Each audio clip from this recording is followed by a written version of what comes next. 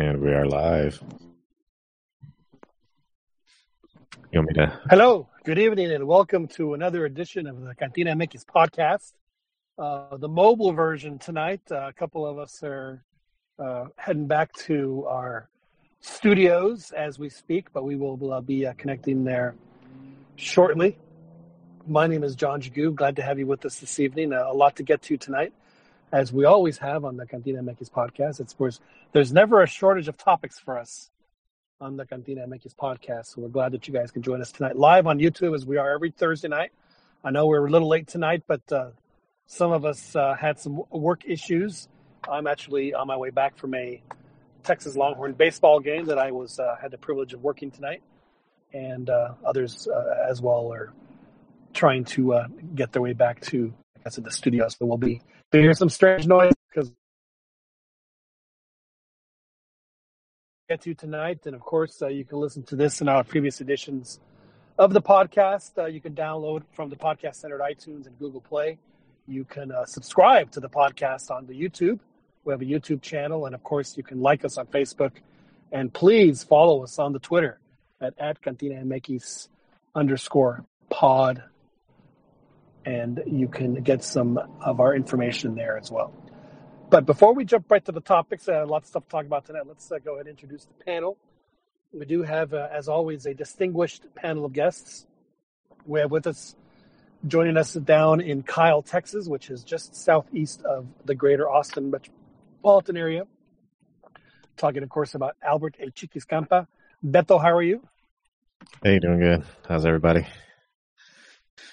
Glad to have you on the show, Beto. Beto, are we witnessing finally the moment where MLS becomes a little bit more competitive in Conca Champions, or are MLS fans spiking the ball to 2?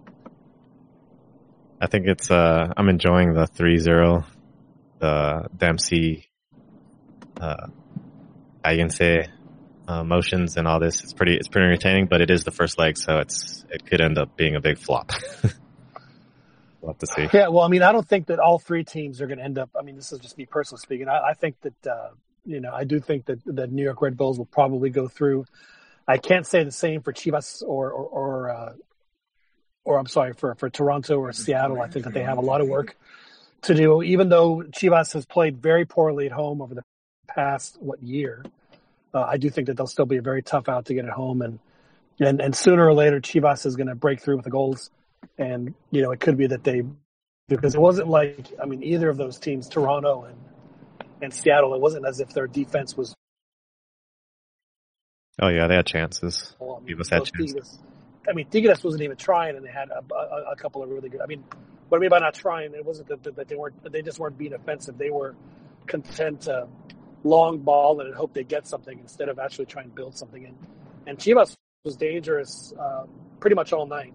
Not as much in the second half, but in the first half for sure. So I do think that they have some opportunities there. But we'll definitely keep an eye on it. I mean, again, for folks that think that this is going to be a constant in between MLS and Liga MX, I mean, it's sooner or later it is going to get more competitive. And could this be the sooner, or are we going to be the later next year? Only time will tell.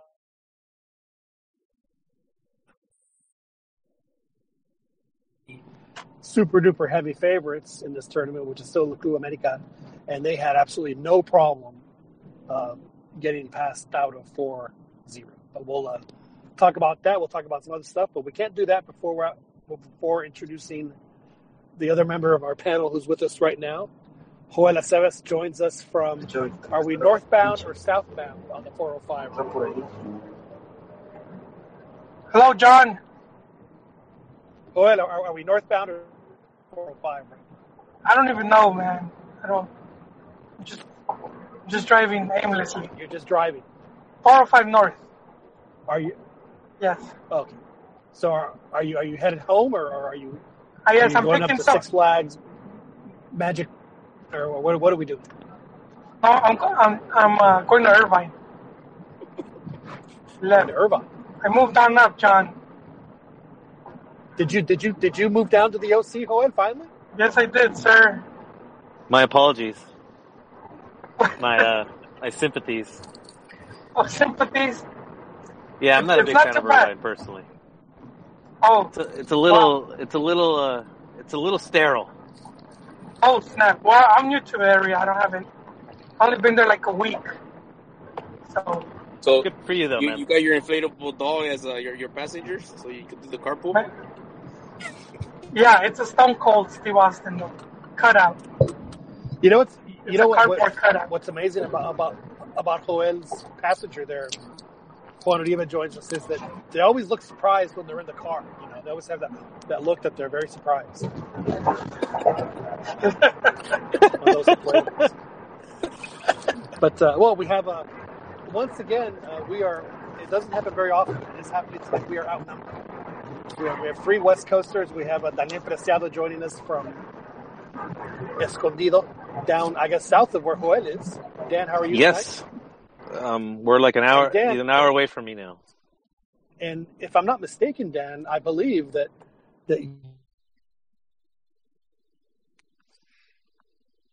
leaders What was that? right now as we speak. That your team is sitting comfortably atop the table. Oh, yeah. I don't know about comfortably, but they are sitting atop. Yes. And Johnny Tavares keeps scoring goals like Jared Borghetti in the early part of the decade, just scoring goals in bushels. Yep. It's they're riding high right now. Is it? Well, I don't know, man. I don't want to get too excited. They could be peaking soon. They still have a considerable amount of pretty good matches, difficult matches. Still have Puebla. I think we got Monterrey coming up next, so some tough matches for sure. Now, Dan, do you attribute 95%? Do you attribute 95% of Santos' success or 100% of Santos' success to the firing of Chepo de la Torre? His absence has, I'd say it's responsible for at least 90%. 90%. At least. Well, Dan, it's good to have you on the show again, as always. And, Happy to be here. You know, it's a special treat when the Profe Juan Uribe joins us. Now, I used to call you Profe Camberrayas, but I think you used to get upset with that. So I decided to just call you the Profe from now on, because you haven't really been talking up the exactly. I haven't really been talking up the Pachuca side of things, but I'm glad because I know you watched last night. So I'll ask you straight up: does Chivas have a chance to advance in the Conca Champions, or are they going to be the team that loses at home to an MLS side to be eliminated in the quarterfinals? The first team ever. No. They first of all, good evening, everybody. And John, I'm not offended if you call me Profe Camberrayas, because then I know there's some humor in it, and I'm in on the joke. But when you just call me Profe, Profe Juan, then I'm like, okay, I'm not sure if that's a title of respect or Of course it is, or an ironic title. So so I think so actually that upsets me more. But no, I think Chivas. No, dude, you're the show's coach, dude. Absolutely, man. You are the mister. You are the one that when we're down, you need to come in and you need to give us that extra boost, like the lady owner in Club de Cuervos when the team was down and she came in and gave them the motivational speech about the Pope. That's what we're looking for you. Like the owner. That's what we're looking for from you. The owner of the Indians in the Major League. That's right. Exactly. All right, no, awesome. But my question still stands. Will Chivas be eliminated, or are they going to make it to the quarterfinals and play, in all likelihood, Red Bulls New York, which I'm sure that our other Chiva would be thrilled to go see? No, the thing is, I think Jolie, he doesn't like when they lose, but I think he enjoys like beating himself, like that character in what movie was it? It's with Tom Da Vinci Hanks. Code. Da Vinci Code. Yeah, the Da Vinci Code. He strips down, what's his name? Paul Bellamy. I forget his... Silas. He beats himself. He's, and he's praying and he's like, he enjoys the self, Is that why Ronnie does it? Beats himself? Yeah, I think so. Oh. Okay. But see, the thing is, I don't think that Joel is part of Opus Dei, because that's an Opus. I think it's part of Opus Daydreamers. So I think that's what it is. I don't think I wasn't here the way you guys are talking. ¿Qué dicen cuando no estoy, culeros? No, we're just talking about how when you watch Chivas, you watch it, like the guy from Da Vinci Code whipping your back because you can't take any pleasure from their success. No, I'm actually been a bit disappointed with the last match. I actually was doing homework and I saw the Seattle Bounders against Santa Tecla, and then I saw the team. And those teams aren't better than Chivas. They're much more humble. Santa Tecla's pretty much semi-pro, and the LAFC only had a handful of preseason games. And I saw Seattle struggling, and I felt, one of the Chivas had. Right? Go ahead, Juan. Oh, yeah. Then they had an extra day of rest, given that Seattle had just played. So. You know what I think in that regard is that was Chivas' third game in like 7 days, right? And it was they were coming off that very emotional, very physical classical game. So I think I haven't watched the whole game, but I've read a lot of reviews that say they look a little. Joel, can you mute yourself, dude? Yes. Oh. As you were saying, Juan. Yeah. Oh yeah. So. To me, I think it's their third game in 7 days, and it's like an emotional rebound from the Super Clásico game. I mean, that game was really intense. But John, I just want to go on the record. I'm sure Jolie's listening. You asked last week. Let me write this down. Let me write this down.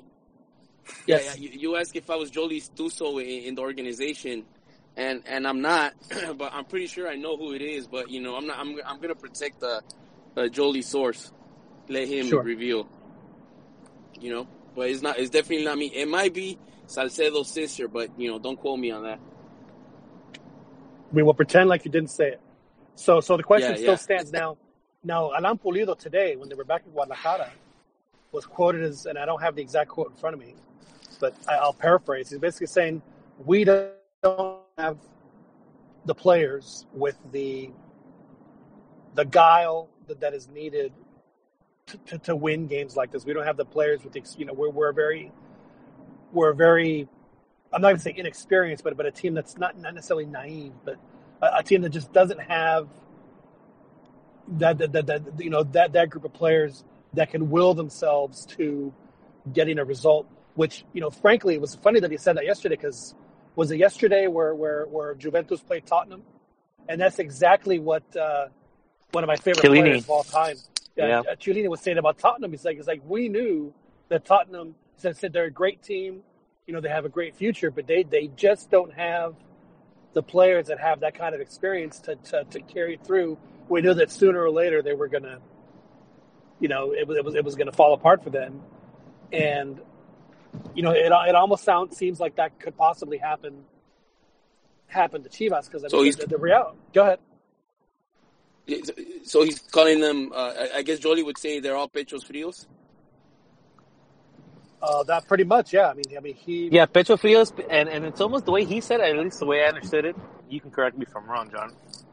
It sounded like it's like they don't have the pedigree, the history to come up with the needed play to win. Right. He basically says that they haven't gone to the well. They haven't been at the well long enough to know how far down they have to dig deep to get a result like that. Whereas he being part of Juventus, he was like, we just kind of like it was going to come around our way eventually, because that's what we do. Right. And maybe they're used to the way their system, their team setup is, they grind out ugly wins all the time. They're in ugly games all the time. So they played ugly Serie A, which is what battles. They do. Yeah. Now, and I will say this about Chivas. Now, I mean, I am making the comparison, but Seattle Sounders is by no means a Juventus at all. I mean, that's just. I mean, I know that they've done well in the league. They've been runners up, but I mean, to me, Chivas next week is a game that they should be able to get the goals they need to now. They cannot let Seattle score at all. If they do that, then they're going to be in big trouble because then they're going to have to score 3. You know, the thing too is he's 2-1 in Gonzalo that Tigres have. Pineda, one of the Seattle assistants. So I think, I mean, in that respect, he's kind of, maybe that gives him a little bit of an edge.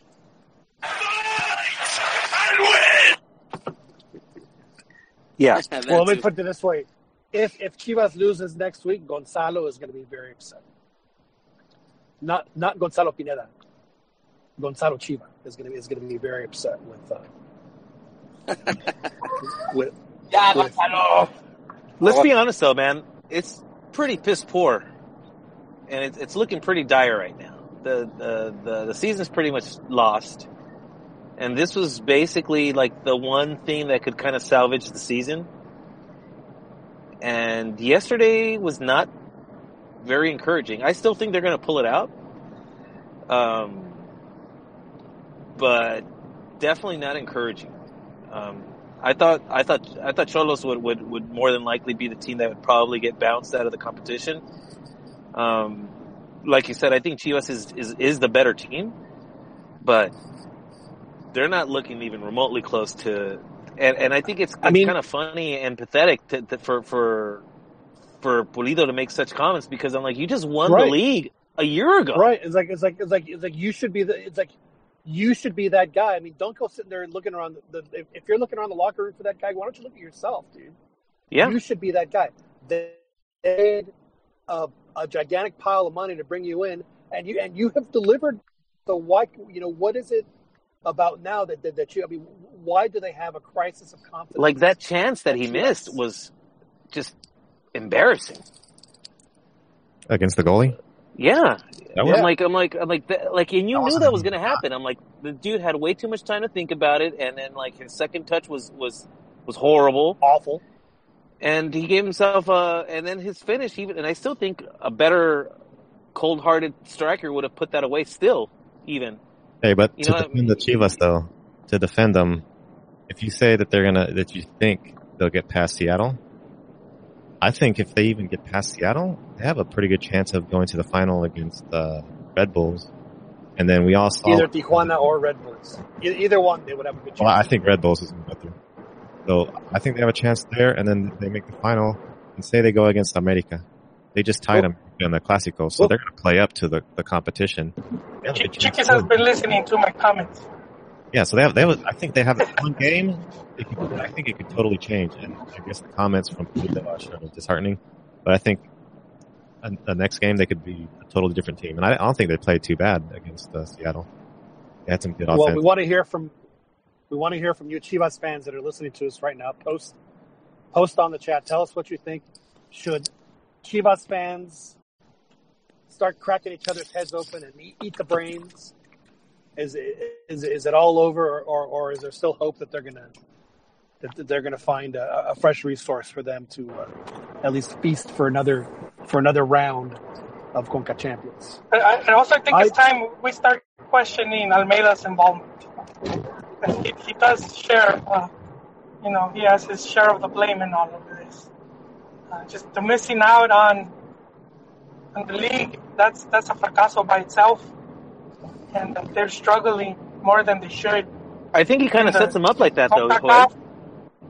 Excuse me? He sets them up like that, though. Like, kind of the way he talks about, like, them not getting the players that he wanted to replenish the team, and all that just plants seeds that you're not good enough, which is odd. Like, again, I'm going to say, it's like you just won a championship less than a year ago. The team should not be this low on confidence. I agree, and the second thing that I think a lot of people shouldn't forget is that one of the goals for the club is to have more players from the youth teams. So it shouldn't be an excuse that we don't have players when they're trying to promote more talent and have a more just more players from the cantera overall. Well, let's talk about Chivas, like the players that are on Chivas right now, the starting 11 that are on Chivas right now. Okay, it's 11 Mexicans. Out of those 11 Mexicans, how many of those players are even being considered to make the final 23 for the World Cup? I'd say Cota as a third keeper. And how many of Chivas? How many of Chivas current players came through the academy? Of their starting 11, how many of those players were they produced in house? I think they've been having to buy because the cantera hasn't been producing at least the quality that they need to be competitive. And you look at the back line, we got how old is Salcido now? 37, 36? Salcido's in his mid-50s.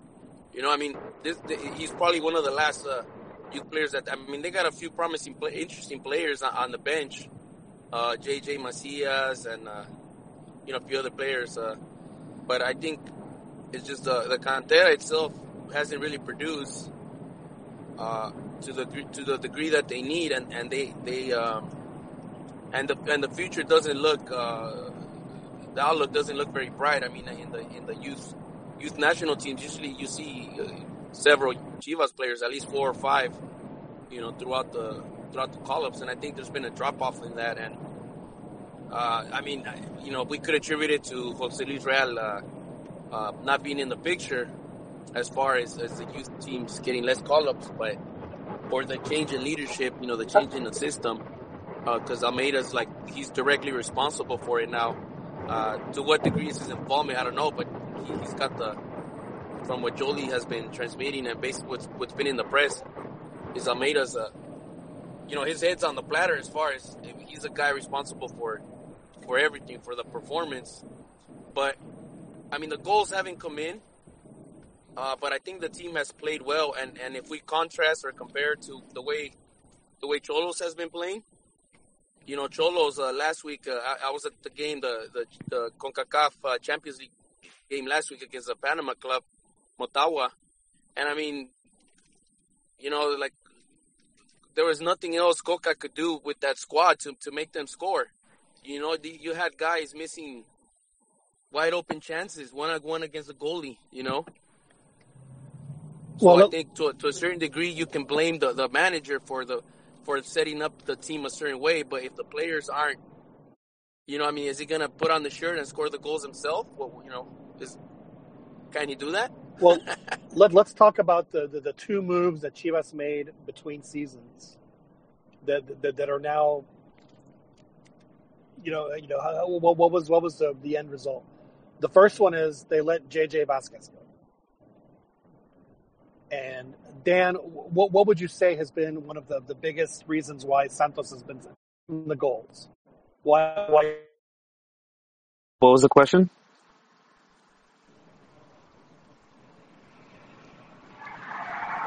Yeah, you broke up again, dude. He was talking about who attribute, aside from Tavares, who would you attribute Santos's success this season? Gotcha. Easily Gallito. Right. How can you let a guy like that go? Oh, they're talking about, estamos winning. Yeah, he's the reason I think that they have a legitimate chance of winning, because he's a proven champion. He's won.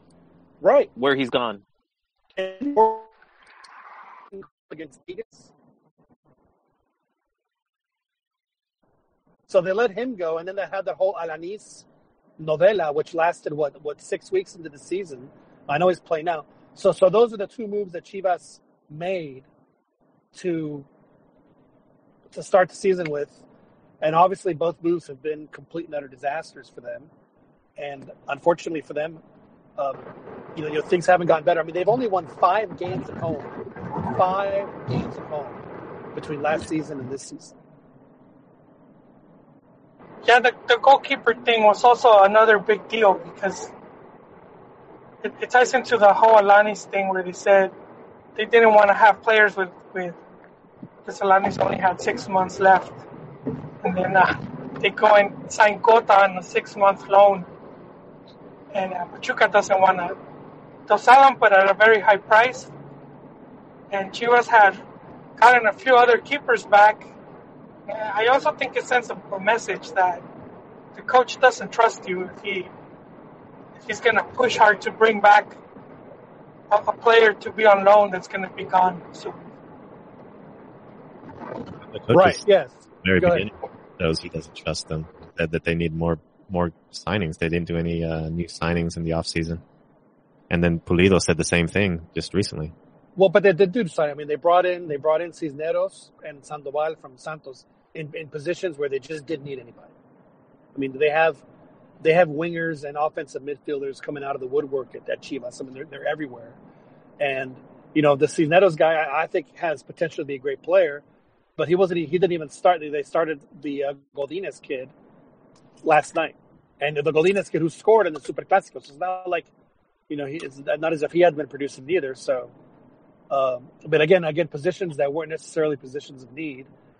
And it just makes you wonder, for a team as proud as Chivas is, and for as loyal as their fans are, for as dedicated as their fans are, it just seems to me that the Chivas team never lives up to. And I don't say that you guys have crazy expectations, but I mean, I think the expectation of wanting a team to be run well and competitive, at the very least competitive, is something that should be a given.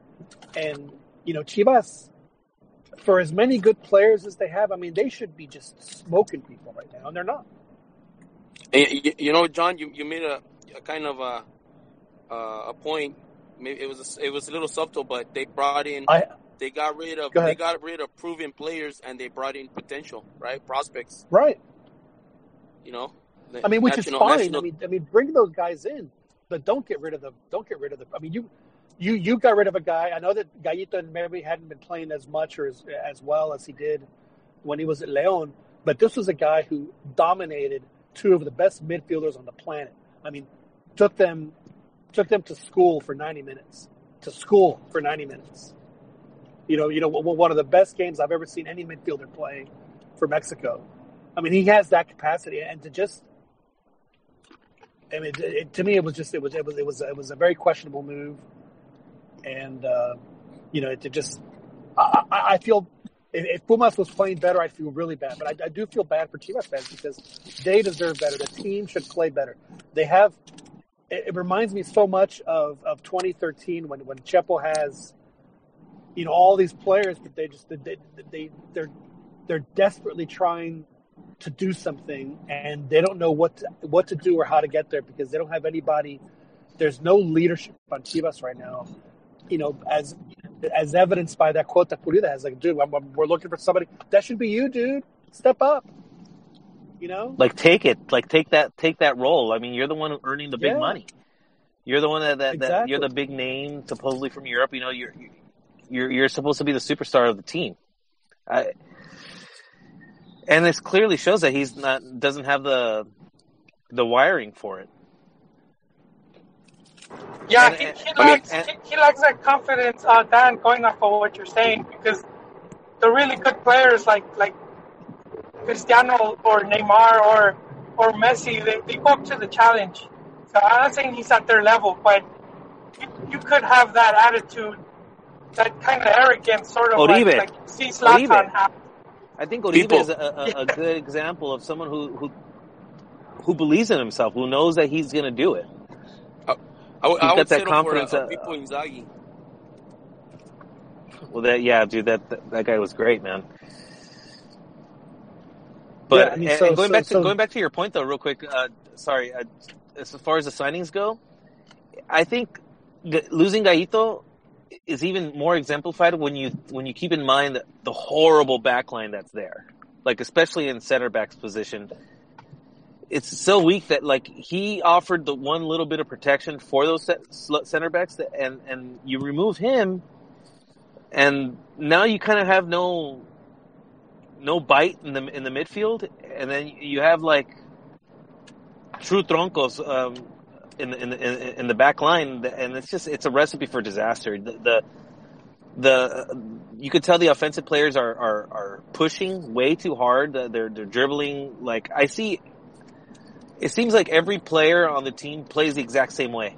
They dribble great. They dribble past maybe one or two players, but they hold on way too long. They get dispossessed, and then they get put in a position where they're wide open to take in another goal. It's they're I think pressing. They're pressing. They've been pressing for. They're for absolutely 3 months. pressing, and as far as signings go, they need to shore up that back line. They didn't need Gael. They didn't need. Well, I could understand maybe going for Ronaldo just because you don't have a goal scorer, which is odd because he's being played in a completely different position now. You would have.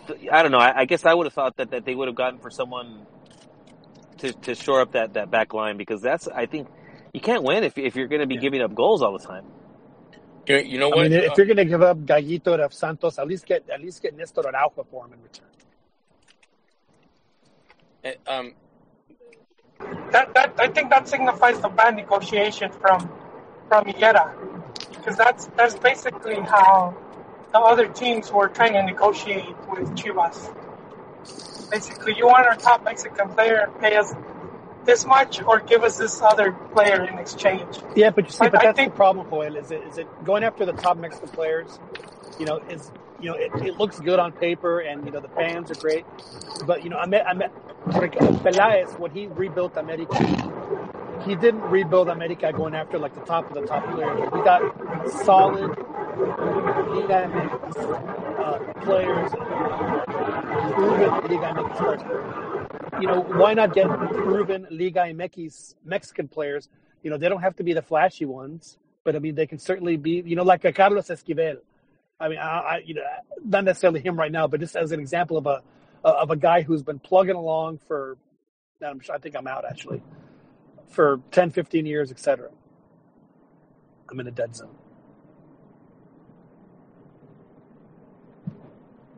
Hey, one thing I noticed though against the Seattle team is the typical U.S. versus Mexico or even MLS when they just sit back and work on the counter. It was like Mexico from like 10 years ago, where Chivas was attacking, not really getting a good clean shot, and then Seattle was so very dangerous on the counter, and their defense was like all in disarray and they was out of position. So it seems like the Mexican mentality. They don't know how to beat the bunker. They don't know how to protect the counterattack efficiently, and that's what the game looked like.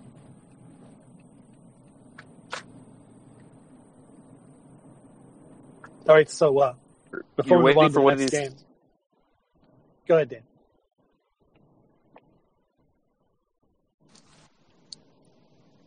Yeah, I got shotty service right now, so y'all keep talking. I'll join you guys in about 5 minutes. Right. Did Profe Cambia Raya say that Chivas can pull out the win at the Akron? Yeah, I think absolutely. we all said that. You don't think they can do it? Yeah. I think it's possible, but I think the upset is just as possible. I could go either way, I think sometimes it's mental and it could affect you. I think that's a bit of what Chivas is going through right now, where the mental aspect of the game. Especially going off of what Pulido is saying. It's like you said, they seem to have lost a lot of confidence. I think. You know what, Jolie? Yeah. Going to that Cholos game, it gave me a really good idea of how Coca sets up the team, what he asks his players to do, and there's a few things that to me, if they're a team of, it just gave me a better picture to understand how they play, and I would like to see. I wonder if Michelada, what's his name, Rigo, when he went to the Chivas game, if he was able to take some pictures of how they set up in certain situations, like in a corner, in the throw-ins, or any time I think Rigo uses FIFA for that. Ooh. I think he uses FIFA for that to simulate those stuff. I think because I mean that really gives me an idea of whether Almeida is really growing the team, or how limited he is tactically, you know. So I'm gonna try to. Well, if you have a picture like that, because like I'll tell you what happens on the corners, dude. Yeah, they put the two short dudes on the corner. What you call the La Volpiña corner kick when you're just wasting a guy, man. Oh, the short corner play. Yeah, but they don't even do the short corner most of the time. Well, I mean, if you got a bunch of midgets, you know, it's to still, your advantage. You can mix a guy in there and do something, even though he's not going to get a header.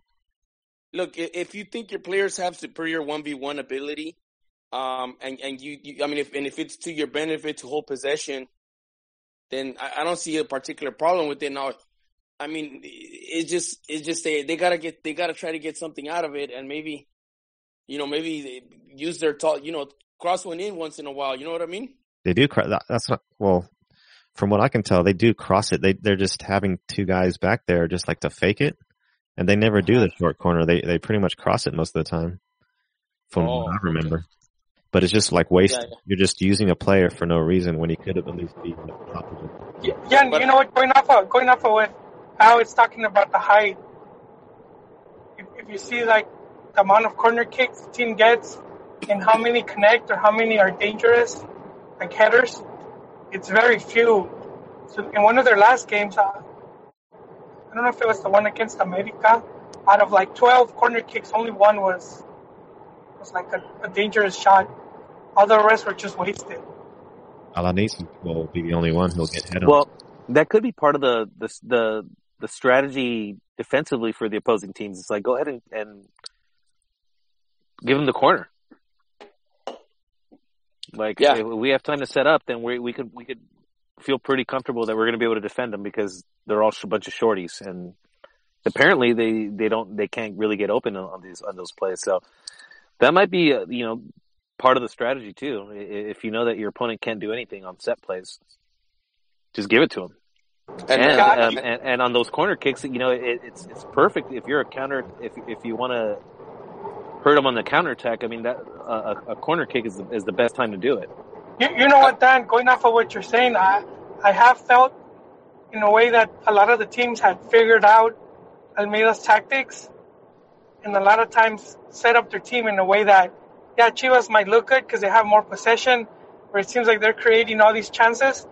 But at the end of the day, if you pull out a tie if you take a point from the away game, or and just seeing how many points Chivas have gotten, or almost no wins, you really can't use that argument that the team is looking good. Oh, I mean, you can. If they're creating chances, they're getting shots on goal.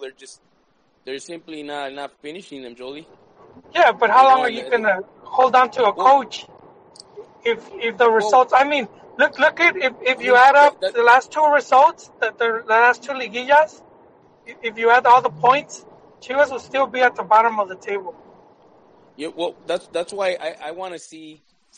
I want to see a complete tactics to get a complete opinion, because I'm getting the suspicion that as far as a Bielcista, or Bielsa, what's it called, follower, he's on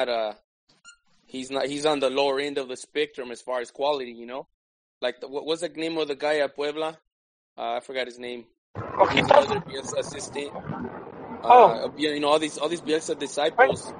I think Almeida, he's a decent one, but he's a little immature tactically, maybe. And I think Diego Coca's another Bielcista, right? Another Bielsa disciple. So he's not at the level of like a Sampaoli or even Pochettino or even Guardiola himself or Bielsa himself. So, I think it might be time to find another coach, maybe. I definitely think he's lost the team. I think he just doesn't adapt to the way teams are adapting. Like you guys said, maybe they figured him out a little bit, and he's not changing his setup. And I think too, the spacing, the off the ball movement, it's not there, and he's not correcting this, which is why they're stacking these 1v1, these players that seem like they're good at 1v1s, and kind of trying to rely on them to grind out games, to squeeze out wins, and So it could. I just don't see how the team's gonna. I just don't see how the team's gonna. I just don't see how he's gonna be able to turn it around. I mean, if the he's series. dead set on thinking that beyond the series, just like and even just trying to salvage the season, like to not even to make Liguilla, but just to not finish dead last. Well, I mean, they gotta give him. They gotta give him the squad to compete. You know, there's a couple games Dude, he's got the where squad. he took out Pineda, and so tactically he screwed up. You know, he should. You know, that kind of lost the midfield, and the team went to shit, and the defense was getting exposed, and they ended up losing or tying. But I think overall, I mean, Michael Perez the last few seasons he was balling. He was playing out of his mind, so he was benching Gallito. It wasn't that Gallito was doing too That's bad. true. It was Yeah, just yeah. that Michael Perez was at another level, and I think just this season, there's been a few players that they're not performing to what they had shown, and there's no good backup to bench them. You know, the same way Gallito got pushed to the bench by Michael Perez. So I mean, I think that the roster is definitely an issue. And because they're stacking all these wingers and all these forwards, and they're not rotating them in and out to get them going. You know, like I think 2 years ago they bought a kid named Alejandro Sendejas from FC Dallas for I don't know, I can't remember how much, if it was $500,000 or 200,000. And they kept bringing in wingers, they kept debuting wingers, and it's just, you know, I don't know, they can't figure out which ones they want to go with. And then maybe too, when they brought in Pulido, to me that broke some of the chemistry the players had, because it seemed like Cisneros and what's the other forward's name again? Well, I do think he added. I mean, he helped them win the championship. I mean, oh, definitely. But I think he broke some of the chemistry because before he came in, they were like on a big win streak. The team was just flying high, and it was just a bunch of rookies, you know, and the rookies were all benching the top players, Gullit, Peña, Gallito, even Pulido himself had to wait his turn, you know? And I mean, I think that's just what it is. It's just the backup. There's no backup players to bench these guys. No quality. I don't know, man. I see the team, and it's essentially, to me, looks very similar to the championship team. Granted, I know. Yeah, the roster seems pretty close. Yeah, I don't think they should be performing as poorly as they are. I really don't think so. I've seen enough of their games but there's just no finishing product. I mean, there's a lot of attractive play, but no goals. And there are chances. I think the roster's fine. I think that Almeida said at the beginning of the season, where he didn't get a big signing, he showed lack of confidence in the current players. I think that's just an excuse because things weren't going well. And he wanted to And I think that also got into the players' heads too. It's like, we're not good enough. Our coach is saying it too. Yeah, he said it first, and then Pulido repeated it just recently, and they're all buying into it. So I don't think, like Joel said earlier, that it was like a confidence. And Almeida's done this before too, where he's made these like comments where he feels he's so handicapped, and it's. I don't know, man. To me, it's just like it's excuse making, but like worse than that, it plants those seeds of doubt in your players, where you should always, despite of what you may think, and whoever loss is bad they may be, put out there and just say, no, man, we're better than this. We're champions. We should be playing better. Like you make those comments about not having the roster you want, to your bosses. Where he did that to lessen the negative perception that they had on him as a coach. He wanted to keep his stock up higher because he knew it was going down, and he sort of wanted to shift the blame. I think that's the way I view his comment. Well, because he's been making comments like that even while they were successful. He was making comments like that where if he's speaking to the Argentine press, he's like, yeah, well, it's. Oh, you mean? Hey, dudes. Don't forget that from his championship winning squad, they sold the main guy who scored that was like either their first or second best goal scorer in Gullit. Wasn't he their scoring leader a year ago when they were champions? I don't know if he was their leading goal scorer. I mean, you might be right. And he didn't. It was like he would come in a game with sometimes 30 minutes left, 20 minutes left, and he'd come and score a goal. And he did that in the final because he didn't really fit into the way like Almeida wanted the team to play. But he still recognized that it's a quality player, so he would still bring him in when he needed a goal or and that's funny that you mentioned him though, because he's another player that I would not think of as leader. But that's the thing that he had a role and it seemed to work before, but then they got rid of him and they have nobody to turn to kind of because Gulit's a different type of player. I think like right now Almeida's relying especially compared to the players that are on the roster now. I agree with you, man. Like he's a physical presence. Yeah, I mean, so I think he has a more vertical style of play as far as down the middle. So and I think they're missing that because he was just he would just make things happen even by himself, even without getting that many minutes. What do you guys think about just to change it up because I think we're exhausting the whole Chivas talk.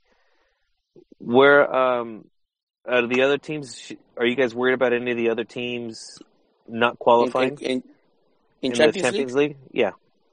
I think Xolos is out, man, because like I went to their game last week in Tijuana against Motagua, and they just couldn't finish. They had all their strikers, like they had 4 strikers, their center mids. They had all these shots on goal, and they made the Motagua. Is that a Panama team or Honduras team? I forget.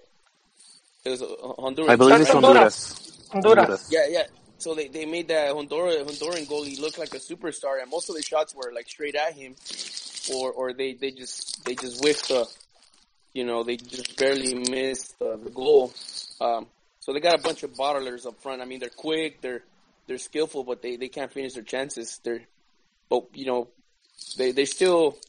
get so many chances that they could salvage it, but I could see them not going through. And secondly, I think Coca's a system where it's an attacking system that tries to be, how do you say, enjoying as far as, pleasant to the eye. Yeah. But it's not complete. I think because there's a lot of situations where I see bad spacing between his lines, between his midfielder, his back line, and his forwards, and he would never address it. He would never. And that's just the way he plays. So I think he's a little tactically immature for my taste, at least as far as what he's trying to do with his team. I think he could adjust the spacing between the back line and the midfield, especially when the midfield has the ball and they're not pushing forward, Yeah. In throwing situations as well. Yeah, I would agree that's to me that's the team that's more likely going to get eliminated. I still think Chivas are going to go through. I think Tigres probably had I think they'll have a relatively comfortable time in Monterrey, and America looks like they're, at least in CONCACAF, they're flying. But, the easy path in Tauro, they're already through. Yeah, but they're doing it right though. Like, I mean, that's what you want to see, right? When you play a team that you think you're considerably better than, is actually show it. Yeah. I mean, that's where do I think Xolos is a lesser team than New York Red Bull, who's just coming off of preseason? No. But they lost, and really badly too. It was a really poor game, really poor match. And then Chivas, it's kind of a similar thing, but I think there's a greater potential there. And then going home, where MLS teams, for the most part, have not traveled well to Mexico. They tend to lose big. So I'm thinking the Chivas will muster up some kind of confidence and pull through. Tigres, I think they're gonna walk away. It should be interesting because the obviously Toronto is a pretty good team, but I do think that Tigres is going to be too much for them. It would have been interesting had they met maybe later in the competition, or if Toronto was maybe matched up with other Liga MX teams, where I think they probably would give them a better game, but I don't think they're going to have enough for Tigres. I don't know what you guys think. I think they'll wear him out, but I think Toronto's going to put up a fight in Monterrey, and it could be pretty close. But every time MLS teams go to Mexico, I always see them succumbing to either the pressure or the fitness or the depth that the Mexican teams have, and then they end up winning. The Mexican teams end up winning. But actually, to go to what you said earlier, I think the Tijuana had a lot of chances and a lot of pressure when they were down 1-0. They were trying hard to get that thing back. And I think they looked pretty good, but like Juan was saying, they just couldn't put it in. They just couldn't score. But they were like pounding on the door hard. And then once the second goal came in, it was just pretty much over. I think they looked. You know, it kind of reminded me of Jolie at Whataburger, you know? Do what? You mean me at Whataburger? That's again, actually Ron. That's Ron. Once again. Is that so? Who made you pope this stuff, huh? I mean, seriously. So sorry, I missed y'all. I'm assuming y'all wrapped up on your Chivas talk. I tried to. Don't make me we could have laugh. done this. They could have kept going all day. So I try to veer it into the Did we have a good Chiva contra Chiva, or was it amicable? mostly amicable.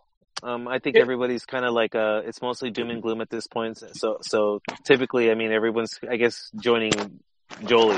Well, you know, I did notice the olive branch when Juan did ask or did make the point that the Real was not there and not in charge of the youth. So I did notice that there was some flowers thrown. John, es de sabios reconocer errores. That was low hanging fruit. You know, I want to see if Jolie would take the bite. But, he knows he's been served already, so I think he just kind of balked at it. Well, I don't know if you guys talked about this, because obviously I've just joined here on the Cantina MX podcast, but to me, the biggest difference in that game last night between Tigres and Toronto was the pitch. I think both teams were slopping around, but I do think that Toronto's fluky goal is going to be tough for Tigres to overcome. And if they don't score in the first 30 minutes or so, then as y'all said, it's going to be and then that's what this tournament should be. It should be interesting. It should be exciting, and isn't that why we have this tournament? I mean, seriously, is it fun for Liga MX fans to watch? I disagree, John. Watch plow. No, I disagree vehemently. No, I think most Liga MX fans are tuning in, hoping, maybe expecting an MLS beatdown. You know what I think is a little. Watch the pipe. Yeah, careful, man. Mute yourself, bro. That's right. Look, I think it's a little pathetic for the Mexican clubs because they got most of them got a starting lineup of foreign players. Argentines, Brazilians, etc. Chileans mostly. It's now Chileans. So they're stacking up on the Chileans. I think 8 years ago it was Paraguayans, right, and Ecuadorians. Mm-hmm. Yeah. Colombiano. There's still a few sprinklings here and there. And now what I notice is with the MLS clubs is a lot of them are doing the same thing. No, they I think it was, I don't know if it was the Red Bulls. They had like seven homegrown players. And I think Toronto's pretty big. Yeah, but that's not normal. No, yeah, dude. If you look at MLS top to bottom, they actually have more foreigners than Liga MX. Well, but the teams that are competing right now with the Mexican clubs, they're head to head. They have more homegrown players than the Mexican clubs, and I think that's just something interesting to look at. And I mean, I don't know if that's a trend or if that's going to be a trend, but I don't think you can look too much into it. The league is being built on, I think, they're relying less on old stars, but I think what they're doing now is they're filling up the teams with serviceable players, third level South Americans. Yeah, they're copying. They're like Liga MX 2.0. Yeah, they that's could essentially be, how they're filling up the rosters. If these three teams are a trend as far as the rest of the league. That remember you guys had a kind of a point where you thought more Mexicans would end up playing in MLS based on the fact that these guys that's going to be an opportunity they don't get in Mexico. Well, So go ahead, Juan. Please finish. Well, I mean that's just where I think there's a lot of Mexican Americans in their academy system. So I mean that's a possibility. I think now that I didn't think was possible, but I think you guys might be right there. Well, here's my queja with this whole. If you don't mind, I want to register a queja. Is that may I? On this whole MLS with South American players. I mean, this is an unbelievably massive opportunity for young Mexican players to take advantage to get this gigantic vitrina that they would just. And instead, it's going to, there's like LAFC has Carlos Vela, and then the guy that scored the goal is a 19-year-old Uruguayan. Isn't that Joel? That is correct, sir. Why can't that be Ronaldo Cisneros or that kid Macias? Because Uruguayans are better at soccer than Mexicans. Hey, that Rossi kid has a lot of hype behind him too. Well, my point is the finish was spectacular. I mean, my point is, both the pass and the finish. I mean, that was a world-class play. It was a great goal. Yes. Maybe Chivas should have sold trophies. That could have been trophies there. Hey, you know what? You might joke about it now, but after I see trophies sending out, people think he's going to Europe, but he's more likely to be in an MLS team than at least within the next one. Trophies playing it. He's never played in Europa de Nicaragua if he plays in Europa. That's stick a fork in him, dude. That dude is never going to Europe. Trophies? And with each passing week, the chances for Pineda and Pizarro are dwindling as well. Pineda still has a little bit more hope because I think he is younger than Pizarro, or am I wrong there? No, he is. He's like 2 years younger. So I do think he still has a little bit of time, but it's really just discouraging signs all around, man. The whole team is disappointing the crap out of me. Yeah, the disappointing for Mexico fans, but for Chivas fans, they have a guy that, they should be talking about Pizarro, Pineda, and Pulido, like the 3 Ps. Think about them and just. Nada. Well, look, Trophies was Chivas' best player early in the season, and I mean he was getting the crap kicked out of him. So I mean I could see potentially a drop in form in these last few games, but I still think he's probably Chivas' best player, if not second best player. Pizarro didn't even play against. Did he come off? Did he play the second half? Pizarro last night? Yeah, he did. He did come in? I believe so. Yeah, because I'll admit se me fueron las luces about halftime last night.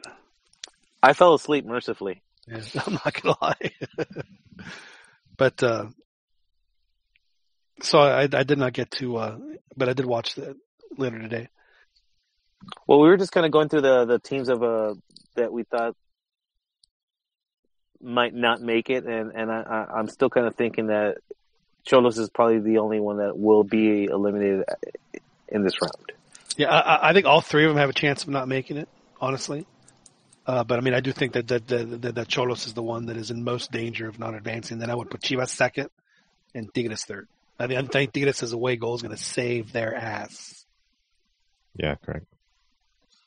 Yeah, I think they're going to be fine.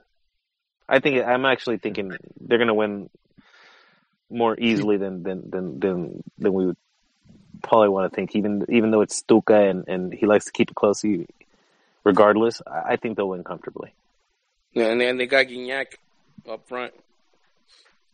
Yeah, and I mean they have a great team. I mean, obviously they have a great team. I mean, but Tigres has laid eggs in this tournament before, so yes, they have. They could lay a big egg. And they probably are feeling a lot more pressure for this particular match than Toronto. I mean, Toronto's expected to lose. They're coming off of preseason. They have all kinds of excuses that they can lean on to like, hey, we have nothing to lose. Let's just play. Where Tigres has that. there does seem to be some pressure from the fans because they're comparing themselves to Monterrey, whereas Monterrey has won that cup and they haven't. Well, we've talked about it on the show too. I mean, it's the one thing that's eluding Tuca. It is Tuca's white whale. It's No, well, see, it's not. I'm gonna continually refer to him as a semi choker until Oye, he shuts I'm me gonna up. say this though. Oye, I'm me. gonna say this about Tuca. He's never valued the international tournaments. I think that's bullshit, dude. I think that's bullshit. Well, I could No le voy a discutir con usted. How dare you, sir? even going back to what it was like around '97 when they were inviting teams to Libertadores, and he straight turned it down. He was at Chivas, and he said, "We don't have a squad to compete. Thank you, but no." And he That's what I'm saying. So that's not really valuing. If anything, you're saying your team's not good enough. I mean, in that particular instance, but no, I'm just saying he's never given importance to him. And look, I think his gamble has paid off because he's the one coach that's never been fired. I'd rather Tigres win Liga MX than champions, Conca champions. Well, I personally want the Conca Champions to be effing huge, to where it's like appointment viewing when it's on Wednesday nights in the late winter, early spring. So, So you want to see Chivas lose? I don't necessarily want to say Chivas lose, but I mean, I want these games. I want to see, Fox Sports Univision doing desk pieces live from Vancouver or from Kansas City or Torreon. Because it's a huge. Or San Jose.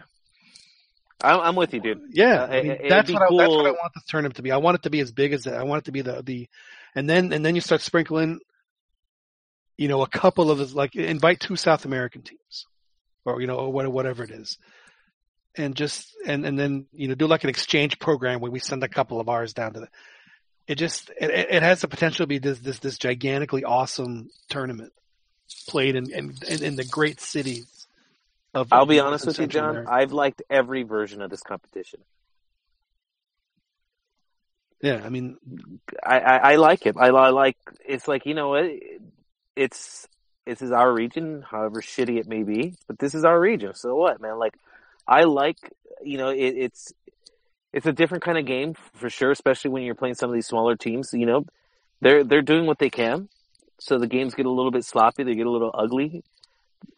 I don't know, man. Like, I dig it. This is our area. This is what we should be playing. This is what we play. So, like, yeah, I'm with you. I want to see the teams get better so that the competition just.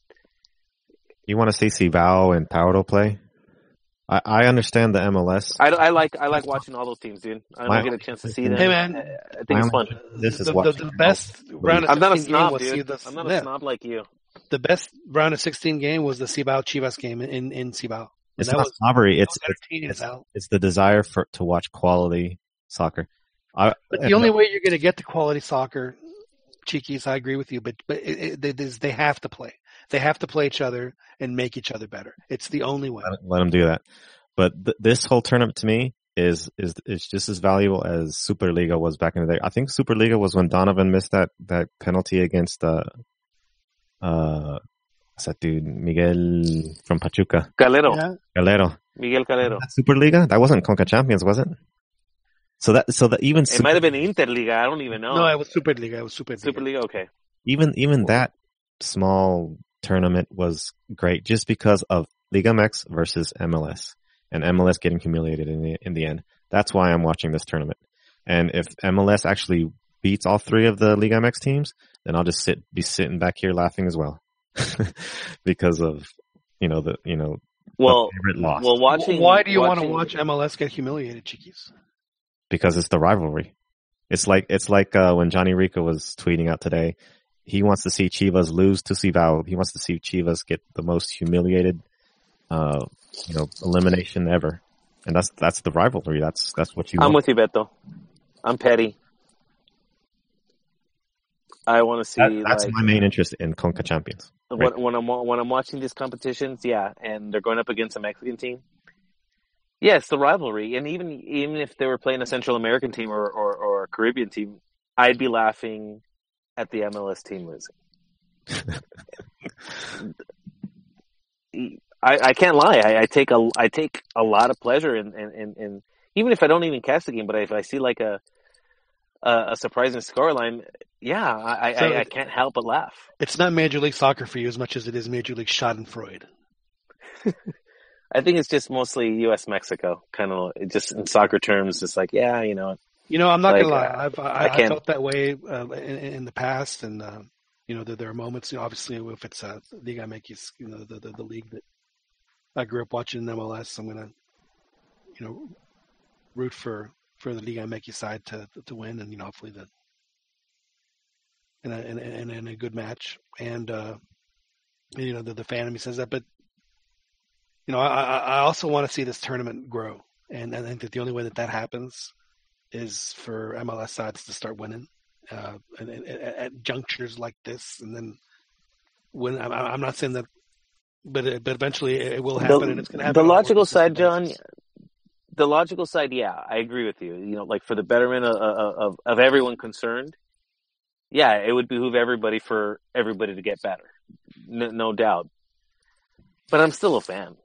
And when it comes down to it, it's funny. And just to go back to like Bethel's point earlier, like, you know, sports is where we get to be our most pettiest versions of ourselves. And we take pleasure in seeing the teams that we don't like lose. Like, I mean, I'm not a anti-Chiva. I kind of, the fans can get a little bit annoying. So I'm not going to lie. I mean, I took some pleasure in seeing them lose. I was rooting for them, but when they ended up losing, it caused you know, it made me laugh. Can I share something that's been dogging me for going on? I guess it's going on almost at least, well, I guess about a month or so. Is the freaking Philadelphia Eagles Super Bowl win? Man, I can't take it. As a Cowboy fan, I can't take it. I can't take it. It's been you hate them more than the Skins and heavens, absolutely, okay. Absolutely, man. But it's not really the Philadelphia Eagles themselves as much as it is Philadelphia Eagles fans, and not all of them. I know the Eagles have great fans. I've met, you know, normal people that just happen to be Eagles fans. They do exist. Philly, man. But no, I just find their fans to be not necessarily obnoxious, but you know, to the point of just being mean. And because of that, I've just relished them. You know, I wanted to, you know, to, just like I say, to get this far and just lose and just be humiliated in the whole bit. But it didn't happen. So yeah, it's something that I haven't quite come to terms with. Hopefully, it'll happen at some point in the summer.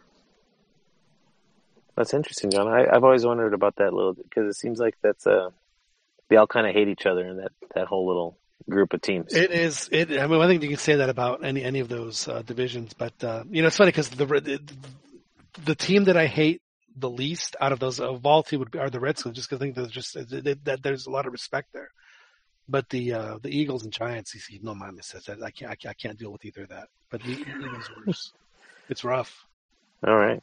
It's rough, but that's a topic that you know I think that Joel and I are a lot alike when it comes to the way that he views his Chivas and I view the Cowboys. I think that I'm the one who's, you know, whipping myself watching Cowboy games because it's mostly pain. Yeah, it is. It is mostly hurt. Pain. Yes. Hey, well, you got to enjoy that 90s Cowboys. So we did, and that was a lot of fun. I got to enjoy the 70s Cowboys, a lot of the 70s Cowboys too. So I got to see both in my lifetime, and they were both really, really, really fun to watch. Very entertaining. Now you have the Raiders. Just because it just doesn't seem I have to do this just because. It's just rough. I mean, I'm not kidding you. It's been a rough month with this Eagles thing. So I have to play sad music to make fun of myself for being so somber about the whole thing. So you're not happy with Chucky coming back to the sidelines? Oh, I don't care about him. Oh, yeah. I mean, usually when guys take a few years off like that and they come back, it's not necessarily the same. Maybe things will be different for him. He'll suck. It's like that scene in It's like that in every sport, John. You don't the game passes you. But you know what, this leaves guy, you behind. he probably had more access to tape, of different teams, different tactics than he did as a coach. So I think that break might be giving him an edge, at least to know how everybody else plays and know their. Am I sensing, Juan, that you're Oh, he's a fan. you're a card-carrying member of the Silver and Black? Man, you know what? I mean, I was very upset. I mean, violently upset when the Tuck Bowl, the Tuck rule, when the Raiders lost because that is easily the worst call I've ever seen. Easily the most correct call ever made. I mean, it was correct because they changed it the next. It was a season, terrible right? rule. Yeah, you're right. It was a correct call. Terrible rule. Just terrible. But it was still heartbreaking because It's so funny, man. I actually remember that I remember exactly where I was, who I was watching with, how happy I was, how much I celebrated for hours and hours and hours afterwards. Dan, man. I'm not gonna lie, you are bringing the heat tonight, my friend. It's just funny, dude. Like, there's very few teams that like U.S. men's NT Raiders. Man, those two teams, like, yeah, man, fuck them, dude, twice.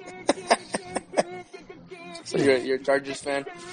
No, dude, no. I was actually a 49er fan for the longest time. I can't call myself still a fan because I haven't watched a game in a couple years. So I've kind of lost interest in football now. But yeah, up until a couple years ago, I was a 49er fan. I grew up watching Joe Montana, who I had the pleasure of meeting once. Did you wash your hand? Did you wash your hand after you met him, or did you? He actually offered me a drink, and I had left the restaurant. I approached him. I was collecting my last paycheck at a restaurant I was working at in Marina del Rey. And as I was picking it up, my buddy calls me up. He's like, dude, Joe Montana's here, dude. I was like, you have to come down here now. You have to hurry. So I drove over there, picked up my check, and like sheepishly, like a little kid, all nervous, approached him and introduced myself and just told him, what a hero he was when I was a kid. It was just like, it's, blah, blah, blah. Like, really pathetic showing for an adult man. And, that's impressive. Now we probably should put a button on this. Yeah, that's right. Sorry. I would want to. I'm sure Joel has. If he's still driving, he will have fallen asleep, and I don't want him to have an accident on the 405. Let me just wrap this up real quick, John. Though. Yes. So, as I walk away, my buddy, on my behalf, gave him something, I forget, and then he's like, "Oh man, bring him back, dude." He's like, "I want to thank him. Like, I wanted, let me take a picture or something with him. That's the least I can do." But I had already left. Anyways, we can proceed. Hey, I think Jolie's good because he's got his John Cena cardboard cutout with a surprise look. Right? Oh, for his ride down the 405. Yeah, his carpool. Yeah. All right, so I wanted to jump into staying with CONCACAF because I think it's just really interesting what's happened this week. They had a rebrand. I don't know if y'all saw that. They have a new logo with distinct little parallelograms, I guess we could call those things, little diamonds that are each represent the 41 nations that are in CONCACAF. And they announced that they're going to start the CONCACAF Nations League, I believe is what the official name is. And they have it's set up just like the one that we talked about with the UEFA a few weeks ago, where they have 3 pots, and then the lower pots play into the upper pots, and vice versa. The upper pots lose into the upper pots lose into the lower pots.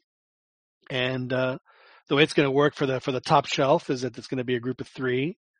So on a fecha FIFA, one team will always have will have a bye for the group stage of that. So there's still going to be an opportunity for teams to play friendlies outside of the tournament in this little setup. And again, it's designed to give the little minnows a chance to work their way up to the top. And frankly, I'm okay with it. I think it's Mexico, if they play in this tournament, as far as Morelia, they're going to be playing Honduras, El Salvador, the U.S., Canada, Costa Rica, for the next couple of years. I mean, those are the teams that they'll be playing with the most in this thing, and then obviously we'll start with the Hex, etc. So, let the little island folks have a chance to play in something, and also work their way into playing to the Gold Cup stuff. I think it's I'm perfectly fine with it. I know, Chiquis, that you do not feel the same way I do. Hey, John, question. Is there teams that are automatically qualified? Because I know under Gold Cup, like U.S., Mexico, they're always in. Yeah, I mean, that's the thing is that they're ranked. The teams are ranked, and then it's the top teams. The CONCACAF. I think Joel posted this on Facebook. Maybe it was last week that the CONCACAF now has a ranking and their teams that are ranked. Yeah, so the only way that Mexico can fall out of Pot A is if they lose, is if they're relegated, so to speak, into Pot B. Because I see the qualifiers starting in September of this year. But Mexico doesn't play in this tournament until next year. All right. So it's just basically the CONCACAF minnows trying to. Exactly. Yeah, they're playing themselves into the tournament. Which is, I guess that part didn't change from the Gold Cup to this. No, but you're right though. They expanded it to include all. Like I said, it's just not just the UNCAF or the Caribbean Cup. It's they're all play each other. They'll have a couple of rounds of play. I guess they have a couple of rounds of play to see also where they stack up, etc. So. Interesting. Yeah. And then, of course, they'll have some weeks where they'll be able to play. The problem with the friendlies, though, is that these other countries are going to be doing the same thing. So there's just not going to be that many opportunities. They certainly can't, play one in Mexico and then one in Europe. I mean, that's just not going to happen. So in that sense, they may lose out on some opportunities. But otherwise, who are we kidding ourselves? As if Mexico would play. They might have one friendly every 2 years in Europe. They're playing everything in the States. Let's not kid ourselves. So they'll still be able to do that. Yeah, I think the most I've ever seen Mexico play in Europe is when because they have the World Cup is there and they. Right, they do a little 2 or 3 games, which I'm sure they'll do again. Yeah.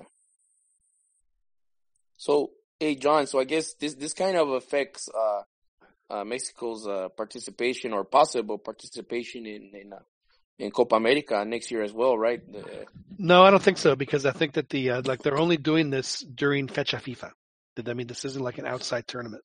This is a Fecha FIFA way of playing. Making sure the teams stay in the region, basically. Oh, okay. I see here. So 40 teams will be in. Right. And then the championship is March 2020, and the group phase is September to November. So we don't get 2 Gold Cups per cycle anymore. Don't think that's not still going to happen. So one will be League of Nations, the other one would be. Yeah, but again, the League of Nations they're only going to play that during Fecha FIFA. So all right. Yeah, so they're not carving out any other part of the schedule to do this. Mexico can always play Iceland and Wales. Hey, Iceland should be thankful to Mexico for as many friendlies as they've played over the years. The Moleros paid off for the Icelandics, the Vikingos. Joel, did you fall asleep? Are you back with us now that we're back talking footy instead of pointy ball, as you like to call it? I don't think Joel is. I'm back. I'm back, John. He's back. I am back. We didn't put you to I sleep. was listening. No, I'm just running some errands. So we didn't put you to sleep. I was listening to the... I think our friend of the show, Sergio, was enjoying the Raider talk, though. Is he a Raider hater, or is he No, he strikes me as a Raider fan. Que me llaman para atrás y luego me cortan. Sorry. Because I thought Jolie was I checking wanted to the take a Laker peek. game I highlights. took a peek at the chat to see what the people were talking about. Serge is long overdue to be in the show. He's Really? Well, Serge Americanista, man.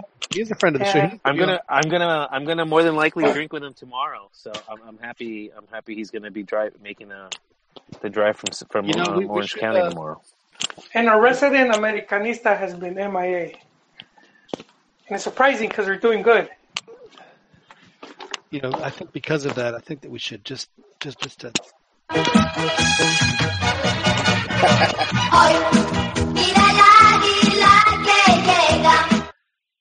I play that as much for Ron as I do for Hoyt. I hope you don't mind, Hoyt. I actually rather you know what, enjoy it, but I like the if you could somehow mix in the sound of the eagle at the end or something. Oh yeah, let's see. Like maybe make a custom one. Oh, I see. Like edit it together. Yeah, like where you could just like a llega and then. Oh, see, I did. I do when I do play that clip, Dan. I do pot up the eagle there at the. I don't know if you noticed that, but I always bring it up just so that it's audible. Hey, I read somewhere that Sevilla was thinking of adopting that Parchís anthem as well, modifying it to fit their, since. Well, it does make sense because that would be cool. Was a Spanish band, so I'm not sure exactly where they were from. No, and America took their anthem, right? So. Well, America had the anthem, but when Parchís came over in the it was like the. No, British I'm saying invasion. their new song that they came up with. I think it was a ripoff of the Sevilla. Total ripoff, yeah. So it'll be kind of cool that they can swap songs. They can be like sister clubs. Sevilla doesn't have enough syllables. You have to say Sevilla. I mean, you're missing one. Oh yeah. Syllable. So it wouldn't work. It wouldn't work. Well, we would love for Serge to come on, have a little. If they said Sevilla Football Club, that's a mouthful. Sevilla Football Club. Sevilla FC. I mean, I guess I could kind of work it, but just. Hey, so one of the guys on YouTube has a question.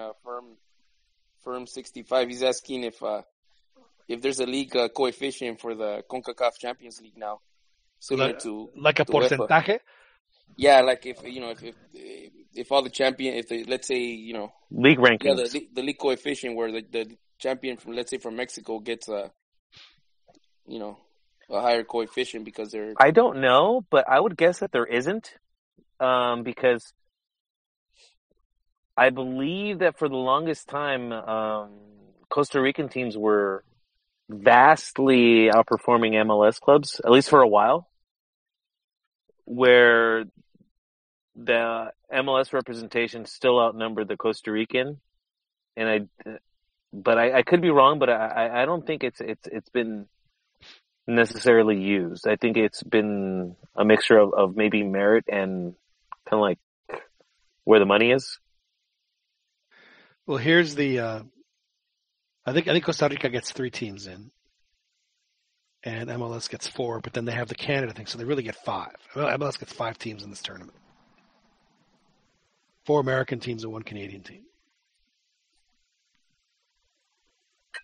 Yeah, and I guess based on results, I and that might be changing now because it does seem like MLS teams are starting to bet. But I do think for a while it seemed like the Costa Rican teams were getting the short end of that deal. It just seemed like they probably deserved, based on their performance, because they typically would go farther in the competition. So, but I could be wrong. I mean, there's no. I mean, there were times where MLS wouldn't even make it to the quarterfinals from the group stage. I mean, this time they advanced. They didn't start the tournament until the quarterfinals, so they've been given every opportunity. It is funny though, right? Like the opportunities that the MLS sides have gotten, yet the league as a whole, they're very much like Tuca, where they don't really respect the competition all that much. I mean, if this was a competition they really wanted to win, they would somehow find a way to start their season earlier. to give their teams a legitimate chance of winning it. Right. I mean, it's not just that, but I mean, they also, I think the MLS, heavily lobbied, as well as Mexico, to not even have them play the first round. I mean, for MLS particularly, because I mean that's when their season's winding down, and there are teams that are in a playoff push that have to make a 9-hour trip. I mean, who wants to do that? Midweek to go to some place where it's 90 degrees and 90% humidity, especially in the summer. I mean, that certainly was not something that they were wanting. I mean, a lot. They're in the middle of a playoff chase. So, for them to not have to worry about that and to have this, as the only thing. I mean, you're right, Dan. I mean, at the very least, have a little, of the 4 teams that are playing. Like I said, do a preseason quadrangular where you all play each other and then have a final. So somebody gets 4 games out of the deal. And in good, against good competition. Hey, John. I guess I misunderstood the listener's question. They're asking for a league ranking, as in which is the best league in CONCACAF. But I don't think that. Oh, the best league is Mexico. Yeah, I guess he's asking for a formal ranking, though, if there is one within CONCACAF. No, I don't think that they rank the leagues. I know that they started ranking the national teams. That just came out last week, because I know that Joel posted that on our Facebook page. But as far as leagues, I don't think that there is any kind of coefficient or ranking for that, specifically. But I do think, to Dan's point, that there should be, because I mean, here's one. The winner of the Copa MX, Super Copa MX that they play in the summer. Why doesn't that earn them a chance to play in the group stage of the Champions? I think a 5th Mexican team deserves that chance to make it through. So why not give Copa MX that way they can dangle a carrot in front of the teams that are in Copa MX right now. Well, yeah, based on merit, it's without question Mexico probably have 6 teams in it, but. So obviously they're trying to. I'm not going to say drag along. That sounds terrible, but that's what came to mind. But I do feel like that's on some level how MLS is being treated. Is can you just help us get better? Because this is where the future is, kind of thing. Where they kind of shunned Costa Rica a little bit, but that's honestly I guess how I saw it at the time, because it just seemed. But now. I for all this talk that you were talking about, how you want to make these teams, how you want to make these regions better. How about everybody get on the same calendar? Yeah, you know what, Dan? I kind of have an opinion on the way they structured this Champions League, and somebody else has a question. It kind of segs into what you were saying about the future of the leagues, but. Yeah, I think the way they set it up is to make MLS more attractive to their own viewers, because so I guess it is to set up ratings for MLS teams, because they have them meeting the Mexican clubs, which they seem to match up better, because they're the underdogs than compared if they were going to play the Central American clubs, where they would be more of the favorite and they'd have to come out and play,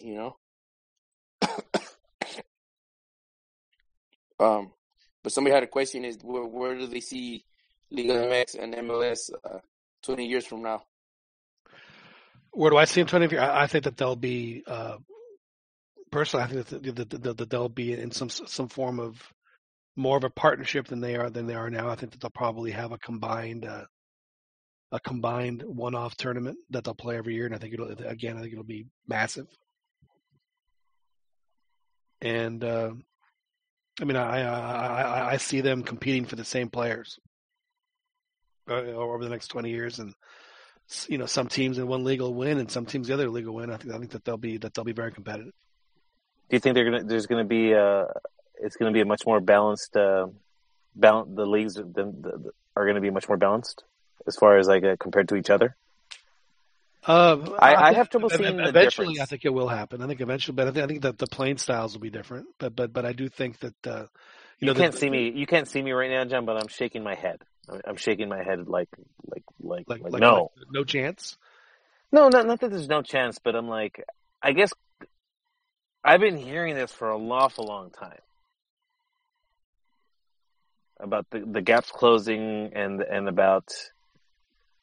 But like until I see it, then I'm gonna remain skeptical. And Well, how do you find the gap closing like that they win consistently? No, that they win, and that they start winning, and that they kind of like that where it's not a foregone conclusion. Okay. Where like if you were to put money in Vegas, like because I'm pretty sure that. Do you see it as a foregone conclusion? These 3 games? Any of them? For the most part, yeah. I have, like I said, I personally have serious, I can't see Tigres not winning, not going through. Now, do I think Chivas can lose? Yeah. But keep in mind, this is the 17th team on the table right now. So they're playing like shit. So yeah, I could see them losing. Xolos, yeah, they're actually they're higher in the table, but their current form tells me that they would be, so them losing doesn't exactly surprise me, but like but Tigres and America, I don't see anyone touching them. It's going to be one of those 2 teams. The only teams that can knock them out is another Liga MX team, Liga MX side. Right. That's how I see it. So the only way that either Tigres or America doesn't win, the only team. And I don't know how the tables work out. But yeah, well, I don't they're think on the same side of the bracket, so they'll play each other in the semis. Okay. If they you know what? I think Dan's right that that Chivas and Xolos could very well lose, and there's the distant possibility that Tigres could lose, so that could change the whole the gap is closing because man, if they take out Tigres, that'll be a pretty good statement. You know what the guys the stats guys, the soccer nerds, I guess he's got some data that he's gonna be releasing where he was kind of implying that the gap closed or it's closer than before. Well, of course, it's closer than it was before. That's so. By definition, right. The gap is closer. Yeah, but he's let me see. Where's the he put out the man. I don't know. He put out some. Looking at those numbers is like reading a super long article. It's like too long. Didn't read. Yeah. I mean, you gotta understand all those dots and all that stuff. I wish Joel would come on, because he's kind of got a good grasp of it, and I guess maybe try to get him in here and explain what the hell they're talking about. Bunch of nerds. But that's like going into the weeds of stuff, man. The gap has to, like, if all 3 of the MLS teams win, that's where, you can talk about the gap closing and stuff. And I think that would actually, like, it sort of goes to where Mexico getting eliminated the last World Cup. If that were to happen, I would be sort of not happy, but I would be like, take that Liga or take that Mexican Federation. What are you going to do to fix what's going wrong? And the same with Liga MX, Pacto de Caballeros and all this stuff. If all these Liga MX teams. Do you guys honestly believe that if they lose to MLS, that they're going to have like some sort of earth-shattering revelation? Well, my God, we're doing wrong. I actually have another question too, John. Like, do you really think? Do you think a Liga MX team losing to an MLS team is indicative of something going wrong, or maybe they're just doing something right? It's not as if this hasn't happened before. Well, if the MLS wins a couple, knocks them out a few, let's say they win this year and the next couple of years. No, well, I'm saying lift the trophy. Lift the trophy once. Do at least once. Let's say they like, lift until the next then, I can't take it seriously. Well, if they were to lift the next 3 to 4 trophies, then maybe they finally arrived on the scene, and maybe there's more money in there for the Mexican clubs to take it more seriously. I mean, is that? Well, I think them winning it once is enough. We're like, all right, they've clearly caught up enough to a point where they can actually lift the trophy, and represent the region. So I think Oh, you broke your cherry. Yeah, that's essentially, and that's what I'm waiting for. I'm not just totally trying to be dismissive, but I'm like, I need to see it first, and then we can talk about like, do you think it'll happen between now and the next 20 years? I'm gonna say We'll get one. in 20 years, yeah. Okay. In 20 years, yes. In the next, it's like Price is Right. In the next 10 years, what'll happen in the next 10 years? Well, they've won two, haven't they? No, they haven't. DC United won it. DC United won one. Yeah, but they haven't Galaxy won one in the most recent incarnation since 2008. Will they do it within 10 years, Dave? 10 years. Within 10 years, I'd say it's possible. It's just that the way they lose in Mexico. That's what I'm like, man, these teams are far away, man. The like, winning percentage in Mexico is they've won, I think, 2 or 3 times out of like 28. And the way they lose too, like most of the times are really lopsided. Like you see like sixes, like 6 to something, 5 to something, like sometimes, so Not recently. Really? It just seems, I don't know, maybe you're right. Maybe you're right. It 3-1, 2-1, stuff like that. I would say, like the Pachuca. Who'd they play? Yeah, Pachuca Dallas was sort of. Yeah, it was 1-1 in Dallas and then 2-1 in Pachuca. Yeah, it wasn't too much. Even though I think Chucky.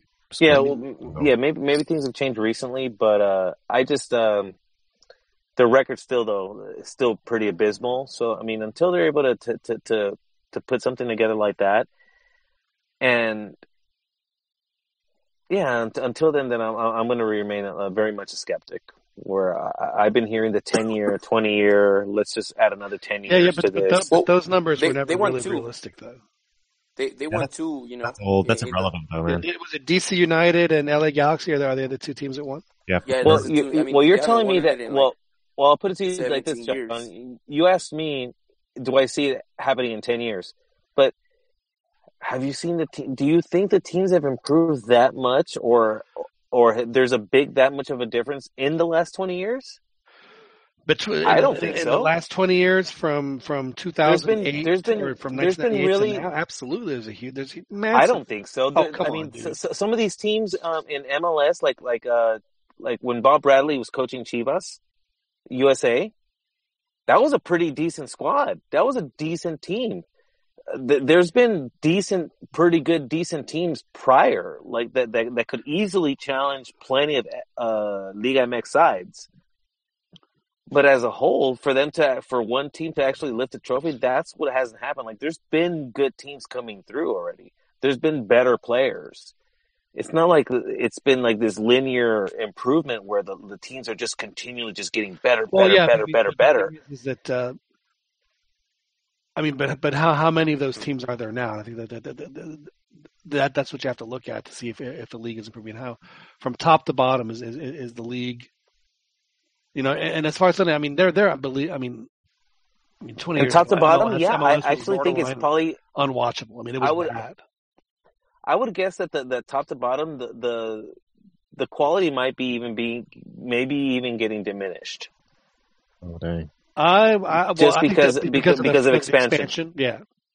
Which is again why I don't want to broken record. Yeah. I think MLS has been improving slightly, but I think they've been improving because they're attracting more like older European players and then more higher quality South American players. Younger players. I think they're recruiting a lot better younger players that aren't completely over the hill.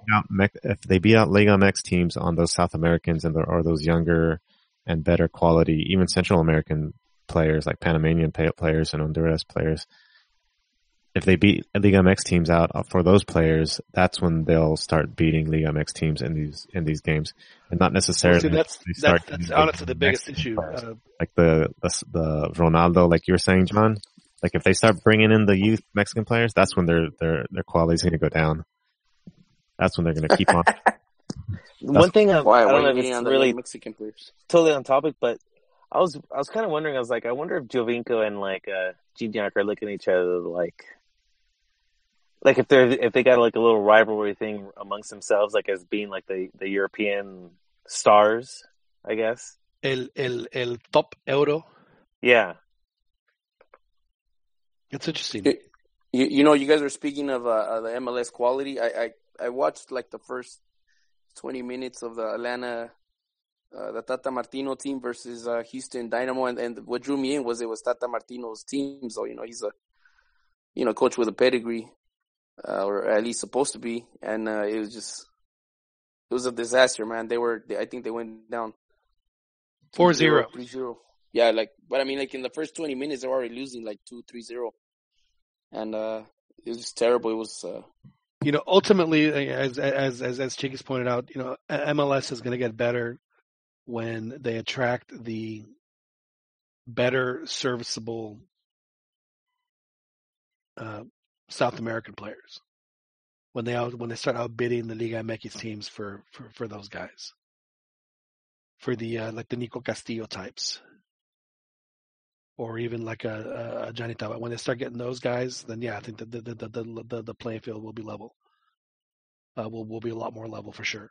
And is it going to happen in the next 20 years? Who knows? But I do think that eventually it will happen, and then that's going to take them a long way. As you guys said, I mean, they both are going to end up copying each other with things that the other one does well. And what Liga MX has done well for years is they've imported, good but not great. Like on a scale of 1 to 10, they're bringing in a lot of 7s and 8s. The 9s and 10s are going to Europe, but a lot of 7s and 8s. So, they've got a lot of so you think this? So you're saying that this mixing of ideas is a good thing? Well, I mean, I honestly believe that I don't think Liga MX. Now, again, I don't live in Mexico, but I'm not sure what the ratings, et cetera, are down there, and I know that it's still big, but I do think that they are ultimately going to be joined at the hip, and that they're going to have a very symbiotic relationship. Well, the whole symbiotic thing, I can, yeah. So if that's the case, then I want it to be as good as possible. And if it means that they can have, Tom Marshall over the past weekend, printed out the list of, these are as many Mexican players have been playing in Liga MX, and it was like 100, I think it was 100 Mexican players playing in Liga MX. I think was what the number was. So out of that 100, and the 20 or so that are in Mexico or that are playing in Europe, that is Mexico's player pool to pick 23 guys. That's it. John, and this was a topic we've touched upon a few times last year in our gentleman's agreement that we haven't done one recently. Right. But yeah, it should be worrisome because that's a very low number, and also that, which is why I think a lot of fans shouldn't be so down when they see more and more players coming to MLS. Yeah, I know they want them to be in the top Euro teams, but I think things would change though if it were players that were breaking into MLS sides and performing. I watched this LAFC match, or at least part of it. Vela looked really good. Look, man, if he was in the mood for sure. If players are going to be playing well and they're going to be developing, then I'm all for it. I understand, but see, you don't start. They're not going to start from the bottom up. They're not going to get players to see if they turn out to be good. It's like when you see like La Liga or Serie A, and they go after so many Argentines. They're willing to go after so many because they already have a lot of the better ones that have already made their players marketable. All those teams have really good players. So getting a player from that country, it already seems like a good buy. Which is, I think, that's why some of the top Mexicans have to do really good in MLS, so that when the fans hear, they're going after this young guy, they're more hopeful, because we pretty much Mexican players have it. Huh? And it's not just that, Joel. I mean, in addition to that is, if you're 19 and you have a couple of good years in playing for the new expansion Nashville team or whatever it is,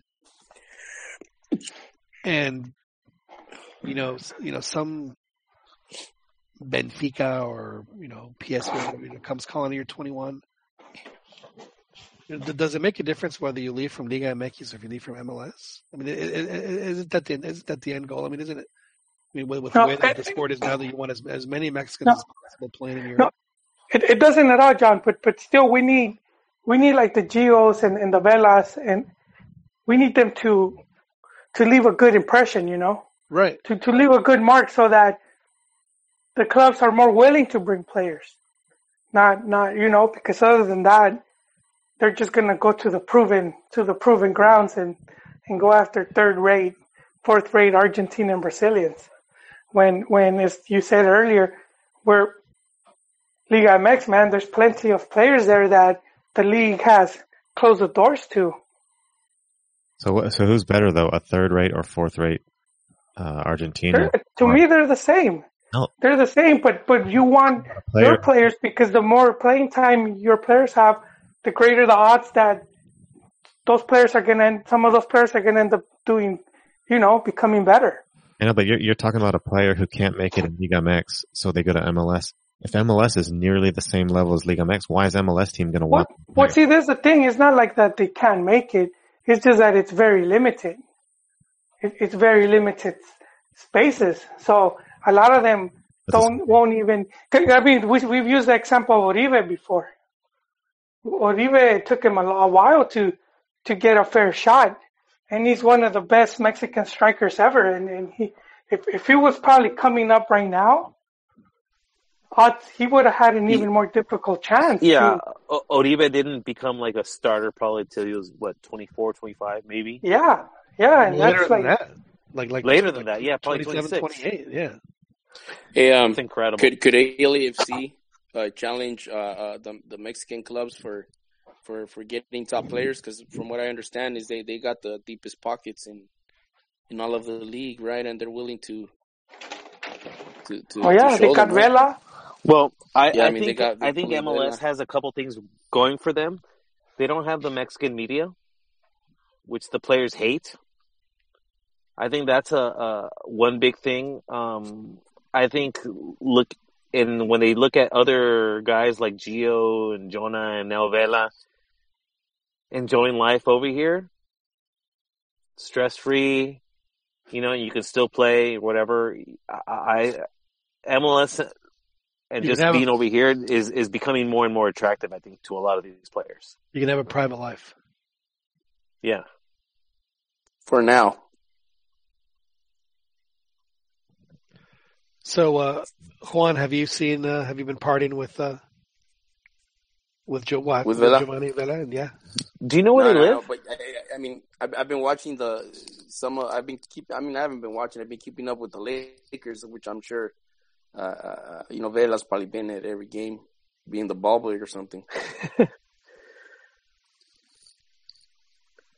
But you know what? Gio's not up to snuff, man. He got subbed out early in his debut game. It was his first game. First game. And we know Gio. Gio, like, it's he's not a guy that's going to give you like a full performance almost ever. So can you imagine him? He'll have the best preseason of his life, though. Best off season. Running on sand isn't easy, Beto. Did you take a look at some of my Santos players training in the preseason in the dunes? Oh no, I didn't. Hardcore stuff, dude. You'd be impressed, dude. These were these super like steep dunes, and they were just mowing through them, dude. Were they shirtless? Yes, of course, dude. I mean, you You can't put in work like that with shirts, dude. You gotta go shirtless, dude. Under that harsh Durango, Coahuila sun. What was their scrimmage, top versus bottoms? What the? Like skins versus shirts or something?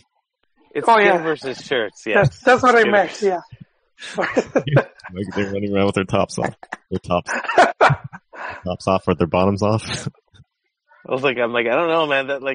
That's not how we chose teams. But okay. So, Joel, I wanted to ask you. So, you live 3 blocks from LAFC's new stadium, and now you've gone down to OC. So, what are you, like an hour away now? I am, but my brother lives.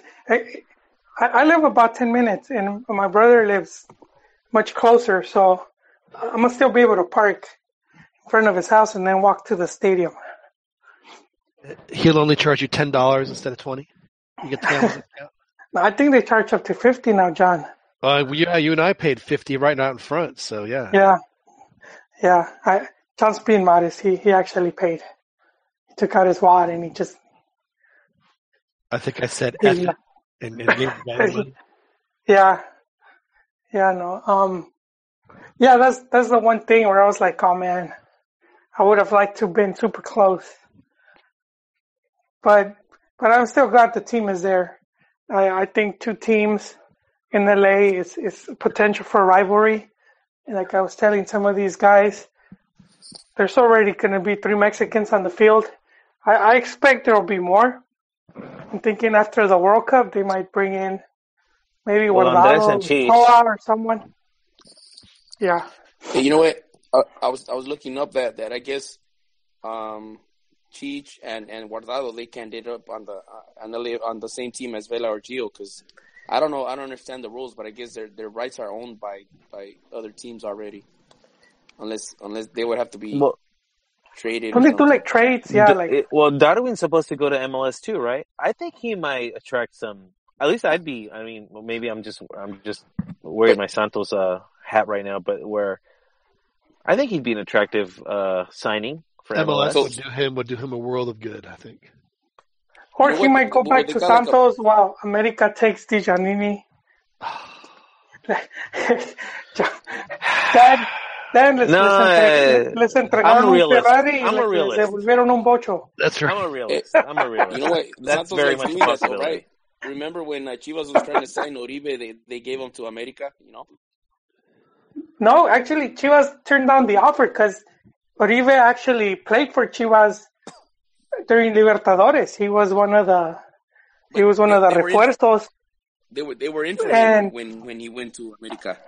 They were trying to. I know, but at that point, Chivas already had him in the squad, and he played. He wore the jersey. They could have bought him if they wanted to at that point. I mean, he was having a resurgence at that point. That's when he moved to America. But I clearly remember Chivas. Resurgence, dude. Once he started playing for Santos, dude, he was a star. Well, him and Hercules Gomez, they had a resurgence there. They weren't, they had breakout seasons there with, because I guess they had that Catalan working with the first team. But you know what? Iraragorri, he's on record, and he said that Vergara never really made much of an effort. He said America came in, they dropped. No lo quiero, por feo. That's what he said. Yeah, America made the offer. Chivas never really made much of a fight. So, and also I think overall, Oribe come up through didn't he play for Chivas at one point? For Libertadores, yeah, he was one of the refuerzos. Yeah. I'm saying at that point the club could have signed them, and I guess they figured that he wasn't good enough. Yeah, they chose not to. Dude, wouldn't you take him now? Wouldn't you even take him now? I'm half trolling people on Big Soccer, but I'm letting them. It's like, man, you guys should be going over here. You guys should just be breaking the bank to sign this guy right now. You need goals. even if it's a 35-year-old. I mean, hell, you're holding on to a much lesser striker in Bravo for the longest time. And there's rumors that he might come back. Oh, you're gonna upset Jolie. There were some rumors. I don't think so, but they were there. That'd be rough, dude. But I mean, Oribe, I think would improve the team dramatically. And he fixes that whole thing that Pulido was talking about, like if someone with balls, someone that's actually gonna like lead the team and tell everyone's like, we're gonna win this. We got this. Dan is sounding like a Chiva hermano right now. This is Raya's move. I'm an Oribe believer, dude. Changing from green to red. And the truth is that Oribe looks like he's getting slowly faded, like getting moved to the side. But I think America recently gave him a contract. I think they gave him a nice bonus. I'll tell you what, that goal that Oribe scored against Chivas over the weekend, I think booked him a spot on the World Cup team. But John, a fun if fact there was doubt, I agree with you, man. If there was any doubt about whether or not to include him, 5 out of the last 8 goals that America has scored on Chivas have been from Oribe. John, thank you for bringing that up because Dan's mentioning that he's lost a step, but I mean he looked like. Well, I mean, Alanis looked like he was freaking lost on that play too. So he but I mean, it was a nice play. Oh, dude, you can't blame Alanis for Oribe doing a media vuelta going the other way. I mean, that was just, on his off foot. It was that. I mean, that is the very definition of a. I don't throw the golazo terms. I know. Very he often. Makes it look that easy. Was a golazo. John, he makes it look so easy. We think we could do it. When did golazo become so cheap? He looked like Cannavaro eating that recorte by Chicharito, man. Univision. You mean that dude, Pablo, what's his name? Well, they're all guilty, man. They're all guilty on something. Come on, man. It's not a golazo. The golazo is almost sacred. You call something a golazo when something that you've never seen. I mean, sometimes a golazo from a great pass. That's a golazo. Oh, the pass was outstanding. I think of Junior's goal in against Argentina in the World Cup in Spain. He scored the third goal when they beat him 3-1, and he didn't do it. I mean, he didn't do anything other than just like put it in the corner. But the pass went through like 4 Argentines, just waited beautifully, caught him. After a 40-yard run, it just perfectly in stride, and he just pops it. I mean, that's a golazo. The golazo, your team, dude, Pumas Atlas. Pumas, who was it? Where they combined and he did the dummy and he was on a counter. Oh yeah. That was that was a freaking goal. Like I screamed it out loud, like, "Oh my god, that was just perfect!" Oh yeah, where the guy just let the ball go between his legs. Yeah, and then he just kept on going and kept the run on, and then just it was just a thing of beauty, man. I was like, man, I could just watch that over and over again. Those were the good old days of the early part of the season. Also, 3 weeks ago. That's hilarious. I don't know if you guys watch Super Campeones, but that show had a lot of golazos.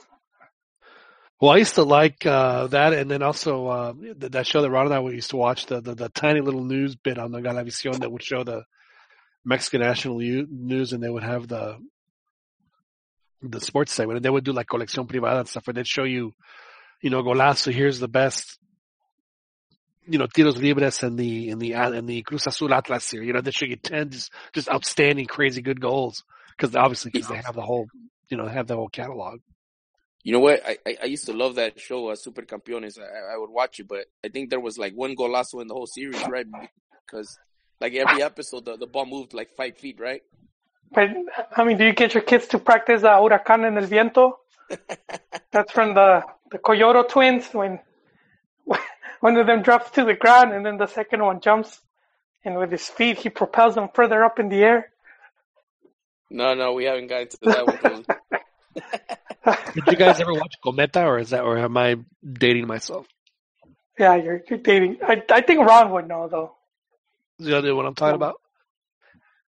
And I'm thinking Go maybe back something on from Canal 13 or something. No, it was on Canal 5. It was dubbed. It was a Japanese show that was dubbed in Spanish, and Cometa was I think the housekeeper. There was these two kids, Takeshi and Koshi, and it was just a very weird little show. I was watching Messenger Z, John. Yeah, I don't know what that is. Oh, that was It was like a awesome. Voltron type looking Oh yeah, I Yeah. used to. robot. Okay, I used to watch Ultron. Yeah, okay. Or if Dan doesn't get it, it's like Power Rangers, Dan, but like for the 80s kids. What are you? Whoa. Why are you trying to insult me, dude?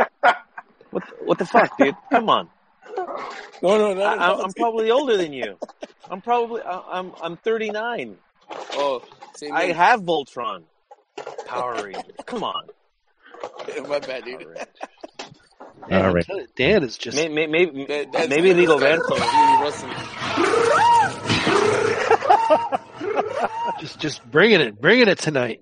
Maybe Rigoberto's he's a younger the guy. He might Disney be a Power XD Rangers guy. generation. Honestly, I don't know what the hell you guys are talking about. So You don't remember Voltron?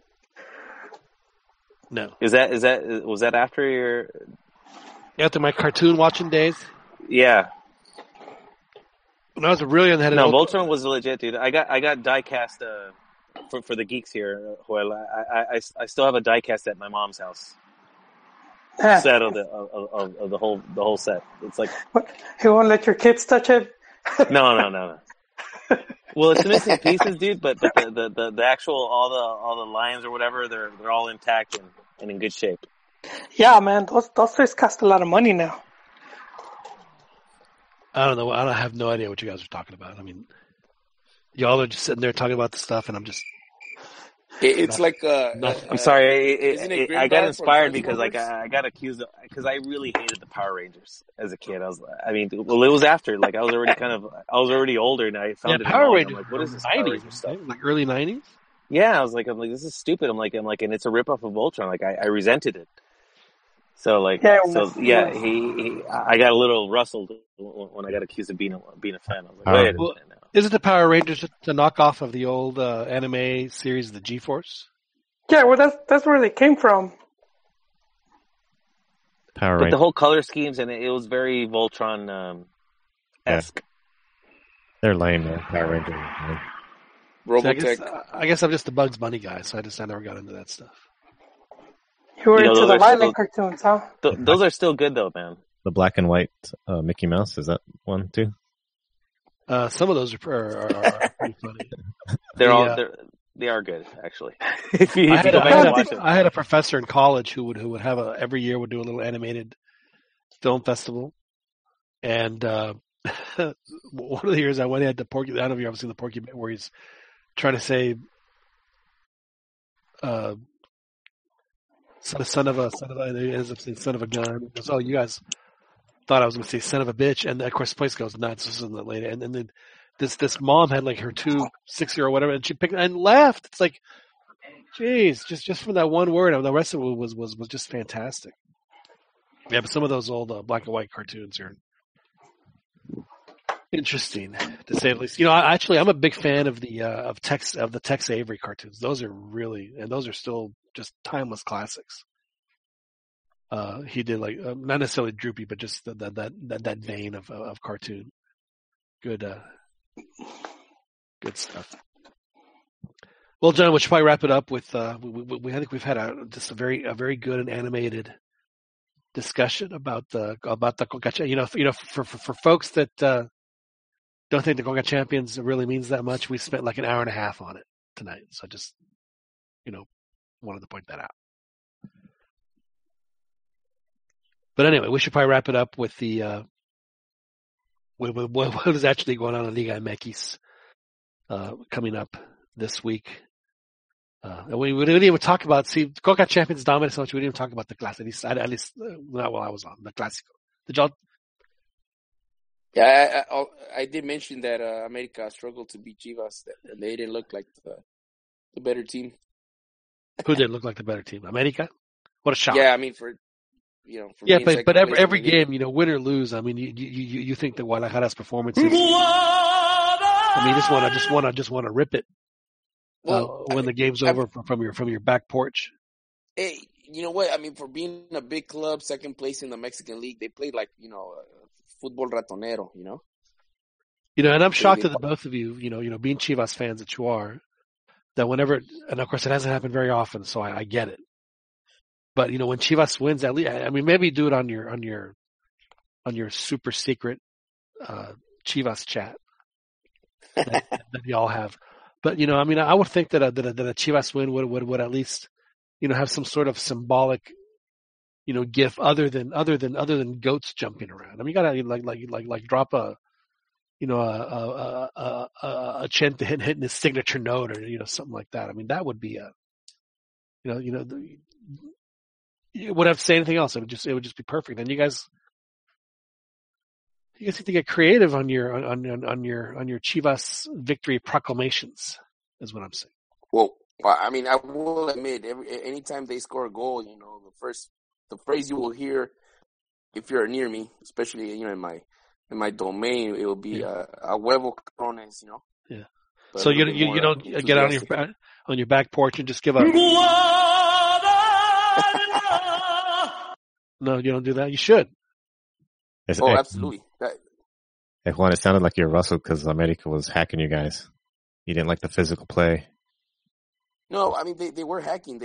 I wasn't Russell. It's just, I mean, for being a big team, they played like a little team, But didn't you say that you were about to fight a opposing coach on your team because he said you guys were hacking? They were hacking us. Oh, they're hacking you? No, I wasn't gonna. Were you and Piojo gonna get after it? No, it took the coach and his assistant or his two assistants. They came over to my side of the field to talk smack, and the ref had it like. This was during one of your 6-year-old games. Yeah, it was like they were 10 years old. It's just they're.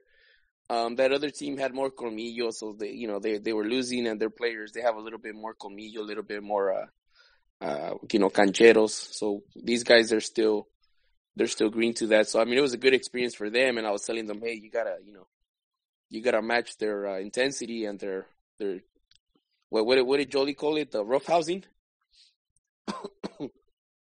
which an eye for an eye. Yeah, an eye for an eye, and so the other coach got upset because I was telling my players to either they're gonna lie down or they're gonna rise to the occasion, right? And I guess and you told a bunch of 5-year-olds this. No, dude, they're 6, dude. They're ready for it. At 6. So hey man, you're saying at 6, get the elbow sharpeners out. I'm with Juan on this one, man. If the other team is bringing it. You told a 6-year-old studs up. Studs up. That's right. Studs up, yeah. Aim for the planchalo. I mean, it was funny, and being as ethical as you are, I would say that I would have a hard time with these. These were 6 years old. I think that these are probably are they like your right before teenagers, or do you guys have teenagers? Yeah, they're actually they're gonna be. It's so the age group will be 9 and 10. So they're like preteens or whatever. Yeah, so you can actually start teaching them like plays and stuff. Yeah, I mean concepts. They're not just running around after the ball at this point. They actually have a little structure. Yeah, the players they got a little bit of they understand the game well, and the good thing is that at this age they can still learn really fast, So the other coaches got pissed at y'all for playing the same style that they were playing against you. No. So our playing style, it's possession, it's attacking. No, I understand that, but these other guys came in, like you said, being a little aggressive. So y'all were a little aggressive back, and they got mad at you for playing the same way. Yeah, they got upset at me because I was telling you my. What were you supposed to do? Well, that's what I told the guy. Go look, I told him, look, you know how your team plays, so stop crying. And I think that set him off.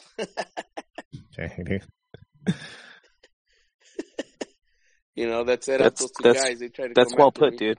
I think that's exactly. Well, I mean, How you should have I told guess him. I guess that's what I don't understand. Is like why is the other guy the only one allowed to play like that? I mean, why on earth Well, would he? it was the ref because what happened was, dude, they're not even league games. They're just friendlies. We went to their field, and the ref is just being a, total homer, big time hometown advantage. Because then we had another game at their The field. ref's and chili the had no referee- beans, is what you're saying. Huh? The ref's chili had no beans. Yeah, I mean, he was totally, hometown referee. It was like freaking. It was like if we were playing Chivas and they had Santander, Right. like that sort of deal. Or it was we were playing America and they had Chiqui Dracula. You know what I mean? I understand completely. I understand completely. Or Panama playing Mexico with Geiger. It was just ridiculous. So Chivas is that they're done for the league, right? And I think that that Pumas are slowly slipping away. But Santos, as we mentioned earlier in the show, top of the league for Santos at 20 points, and then it's America, Toluca, Tigres, all with 18. Surprising Puebla's Puebla's in the house, man. Puebla. I might have to get, if it's not Pumas, Puebla might have to be my team for the Liguilla. Why not? ¿Qué pasó, John? ¿Qué pasó? That would be. I might have to join you in that bandwagon, John. Make room for me. Joel, I want to call it Puebla. ¿Por qué no? So you're gonna be the Cambiagatos? No, we're the Camote Power. Yeah, that's right. The Cambia Franja. No, it's Cambiagato. Cambia Camote. But no, I mean it's so Puebla's in there. I'm Joel. There's plenty of room, and then it's Cholo. So they're not playing as bad as we do think. They're at 6 with 16, and again that 16 is only 4 points from the top, and then Morelia, Monterrey, Pumas all with. Actually, Morelia with 16, and then Monterrey Pumas tied with 15, and Monterrey has the better goal differential. So again, Pumas is still just one loss or one win out of 4th place. So all hope is not lost. But again, just I said 25 when I was when they were winning. I'm starting the bargaining. I'm down to like, please get us 22. Please get us. And at this point, it's like just get to 20. Just get to 20 for Pumas, and hopefully that'll happen. And what kind of power, Joel, does Veracruz have on Liga MX? Because I mean, there's no question they have staying power. And then did they convince the league to cancel promotion relegation for 2 years? Yeah, man, Goody, man. I mean, that is must have some witch doctor. No kidding. Has that brings in the brujo to cast us. Of course, we're kidding, but that did happen. They're going to suspend relegation, but they're going to have promotion for the next 2 years. So this is now a race for all the teams that are in the ascenso. If not this season, next season to try and make the push in the 20, because who knows what's going to happen after that. Do you guys think that they'll just do away with promotion relegation at that point altogether, or are they going to? They very well can. You know how they did with the multipropiedad, where they said they were going to get rid of it, and then they just kept extending the cutoff date. So this is a move to. I'm sorry, Joel. Go ahead. No, go on. I had finished already. Oh, no, I just think if this is a move to help some of the guys sell their franchises, like I think I forgot, wasn't it Puebla that's been on sale forever? No, Puebla just got. Some people invested in it, and they're the people behind this resurgence with hiring Ojitos Mesa and then doing some really good scouting to bring in players like, what's the Canadian guy's name? Striker. Yeah, well, him. And then Donovan. No, man. I'm talking about Puebla. That's Donovan's León. That's something else altogether, man. But no, they did get the investors because I know even Hugo even threw his name in the hat, but he ended up not going in. So, but I think Anderson Santa Maria is a. Oh, that's not. No, I think the underlying thing ultimately is going to be to figure out TV deals. That's where it's going to be at, because now there's 4 open network TV stations in Mexico, and there's even more now influence from the American, like ESPN and Fox. So some of these televisoras, man, they feel like they're losing teams. Well, that's why they were able to secure the rights to the national team for the next 8 years, or for the next this 3 World Cups, including this one. Yeah, so but you know, there was some knocking in the door, John, because for years you never really heard about a boat or anything of that sort, you know, and now you had that sort of beef between Grupo Pachuca, who was pushing to take that power from. That they smoked the peace pipe before the last meeting. Yeah, they had to, man. Televisa was just unleashing everything. They had their little ritual, and. So you mean the Tuzos bent the knee? Yeah, to in a matter. They recognize Televisa as the king of the North. Okay. Thank you, sir. May I have another? Thank you, sir. May I have another? Yes, indeed.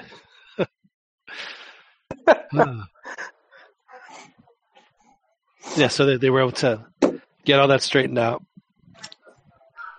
And they're going to, over the next 2 years, have 2 teams come up. And I think right now that Alebrijes is going to be in the final because they won the first. If there was ever a league that needed to go to a full league, a full season league, it's the Ascenso. You know, for however long it still remains, because there's no reason why a team that won the short season should play in something that is so important, 3 months down the road. Because they could be in dead last place and still have that ticket. It just seems that is the one place where you should reward consistency is in the Ascenso, because how else are they going to be able to compete up at the top level if they don't have that? Just my own personal opinion. I'm sad for teams like Zacatepec, teams that have made some very decent investments and are doing it the right way and hoping that they can build a squad to be competitive enough to compete for that one day, and then get them back into they have a really nice little stadium. They have a great tradition, and hopefully after these 2 years they will open it up, because some teams I think do deserve a shot to get back into the league, like Tampico Madero, and then or make the league for the first time. I think that's to me is what makes promotion relegation so special. Even if it only lasts for a couple of years, so be it. I mean, they got to play in the first division. So hopefully it does come back. Joel, do you want promotion relegation to come back in 2 years? I would. I like it, but I mean, if it's done right, because let's be honest, man, it's a bit of a joke the way it is now. Well, isn't it the same way they do it in Argentina? Yeah, but they don't buy their way back. River Plate went down, and they had to fight their way back up. There wasn't 2 River Plates, one in first and one in second. You know what I mean? Right. The way we saw with Veracruz and even like Puebla when they bought like there was like a 3-team movement right there, and they bought some club moved somewhere else, and they bought this other team, and so I don't think that should be allowed. I mean, what's the point of having it if you could just come right back up? Right. I mean, to me, if they go up to 20 teams, I think that's fine. Then to me, make promotion relegation 2 teams instead of 1. Exactly, and then that I think that also would make the cup more interesting. Yes. Agreed. And yeah. The good thing is frankly, as a Pumas fan, the timing couldn't be better. To have this, so they should have the suspension and then borrón y nueva cuenta, from that point forward. And, then whatever happens after those 2. I mean, again, for a Pumas fan, the timing cannot be better because next season would have been the first of a series of very rough seasons. And the reality is, I don't know if Pumas has the legs to make, if they make it through, they're going to barely make it through, or at least be in this for 3 or 4 years, unfortunately. Chiquis, I think that you've been pretty pragmatic about Pumas' situation, and the last 3 weeks have not been kind to the eternally optimistic Pumas fans.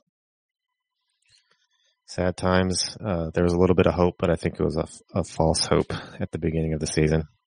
That there hasn't been a Star Wars movie, right, Joel? Star Wars, A False Hope? False hope. Yes, the last one. The last one? Yeah, instead of The Last Jedi, it should have been False Hope. Yeah, you didn't like it, Joel? I did not, sir. It rustled. It triggered and rustled me. Both at the same time. At the same time? Yes. I was like a Stretch Armstrong. It was from different angles. So you came out all stretched out. You're like, oh my God, what did I just walk through? That sounded wrong. That did sound a little strange. You still want to show me your cucumber? Man, it's been so long since I played that. That's probably my favorite drop that I have on here. It just cracks me up every time I hear it. Well, anyway, I'm sorry, I didn't mean to interrupt Chiquis about your bringing the dose of reality juice to all the Pumas fans, and probably including me. So let's have it. Go ahead. Even I forget which game it was. I didn't even start the game. I don't know if he was not feeling well or what the issue was, but yeah, it's been bad. Maybe they can change and get some results here upcoming, but not looking good. Now, for lack of a better way, I will counter. I think I'm, as the eternal optimist Pumas fan, I will counter that they have been playing well in the cup, and as devastating as a 3-game losing streak is, and Liga MX a 3-game winning streak is just as helpful, and just win the next one. Just get something going, get something positive going. And if Pumas can do that, then I do think that there's a chance that they can make the Liga. But if they lose, if they only get like 1 point out of the next 2 games, then yeah, I agree they are in serious trouble.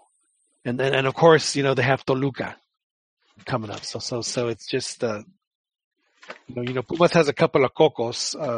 Chivas is one, Toluca is the other. So that's going to be a challenge. At least it's at home for Pumas to get some points.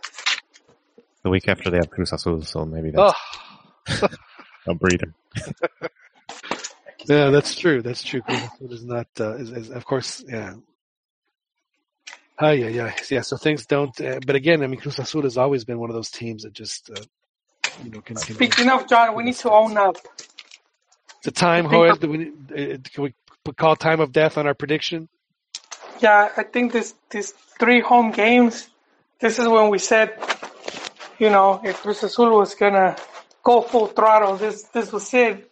This 3 home game stretch, and they lose against the weakest opponent of the 3 they're gonna face at home, which was Querétaro, and you have like everyone turning on Caixinha, the fans, Lady Azul, everyone, and Lady the Azul, team's just when you lose Lady Azul, I mean, is it the worst? Now, which one do you lose? Is this Lady one? There's a lot. That's Lady Cemento. Here's Lady Máquina. Let's see what. Lady Máquina. Sufriendo cada torneo lo mismo. So he's lost already, Lady Máquina. That's terrible. So, Joel, does this allow us a mid-season mulligan? I don't know what mulligan is. It's like in golf, right? I've teed it up, and I hit one 90 yards into the woods, which frankly happens often. So I was like, I'll just tee up another one. That's called a mulligan, and you pretend that the first one never happened, and then you proceed. If I ever get a good score on those when I do that, have you ever played canasta, where you like clean canastas and dirty canastas? I always call those, that was a dirty par, not a real par. But go ahead. Yes, Joel. No, I mean, it was a fair shot. I mean, they still have some, but it's pretty unlikely. But yeah, time to go back to the drawing board, John. Well, no, I don't think we do, Joel. Because si nos vamos a Puebla, Joel, hay que subirnos al camión ya de una vez, güey. That's it, the Puebla. Puebla, I mean, I like Puebla, but I feel like they might run out of steam, They're that team that does really good. The little train that can. Right. Goes up the hill, but then once up there, that's it. It's spent all its juice. And, the last, who knows, man? The last championship that I saw as a kid, before we immigrated to the States. I don't know if I should tell you, Joel, who it was. Oh, go on. Go on, yo. It was Puebla. Oh man, with La Puente. I don't know. This might have been earlier than that, but I don't know if I should tell you who it was that they beat. Yeah, the Goats. Yeah, it was Chivas. And I think that was also the same season where Chivas and America had their crazy fight. That was in the Liguilla, right? Oh man, yeah, Ron would know that. In 83. So that was about 85? This was 83. 83, yeah. Yeah, no, La Puente came later. He came in 91. But I like Ojitos. I think he deserves. I would like to see him win another league title. That would be good. I just don't think his team might not be deep enough. Later on, some lesiones or something might hinder them. But so you don't want to start the Puebla, ¿por qué no? No, it's looking this week. No, we'll start it next week. Ball, it's cloudy. The crystal ball. Yeah, no, man. It's looking like America might arrasar with all the premios, Oof. And there's a lot of talk now of Piojo coming back to the national team. You think? When they get rid of Osorio after he goes 3 and out in Russia? Yes. But there's already and this rumor came a long time ago, and I have to give credit to the guy who was Hernan Pereira, and he called it about, was it like 2 years ago maybe, when Herrera went to Tijuana, because Cruz Azul had offered him a sweet contract, and he said that they told him from Coapa, they gave him the call and they said, don't go to Cruz Azul, man. We're gonna bring you back. Just be patient, and we're gonna reel you back in. And even Herrera says how he turned down some offers. I think it was from Chile. So I think Herrera's home. I think the planets are aligning. he's looking like he might have a pretty successful tournament. Interesting. The return of Piojo. Well, I mean, it's the one job that he values most in the world. I mean, he said it. Yeah, and if he wins the league title, and then people are going to remember the 14 tournament, and whatever. Because I do think like if the team does look bad at the World Cup, then they're going to need something to like ease the fans. Well, what's going to happen is as Ron so passionately brings us every week the putazo de Faitelson, the putazo de Martinoli is gonna become legend if he doesn't. Yeah. Oh man, people should start already writing those, man. I'll make a whole list. Yeah, because I mean, you could rhyme it with, con Philadelphia, con Pennsylvania, con the city of brotherly love. There's so many things you could do with that. Yeah. So, I mean, I personally, and I've said this numerous times on this podcast, that I personally believe they should have never fired him to begin with. I think you fine him, you suspend him, whatever it is, but don't fire him over something like that. Suspend him 6 months, or without pay or whatever it is, but don't fire him. I agree. But they really messed up with it. The one thing you can say about that whole ordeal is that he matured. He turned into a different coach overnight. I mean, yeah, he gets occasionally, but he just he's so much more. He can keep his emotions so much more in check now than he did before. But so hopefully that and of course with Osorio turning down Femex Foods offer to re-sign, hopefully for Piojo, if that's what he wants. And again, the Femex Foods should welcome that, because how many coaches that are as good as Piojo are going to ask for that job, are going to ask for it?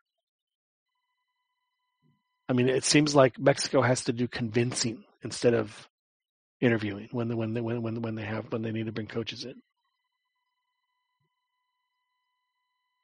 Who's interviewing whom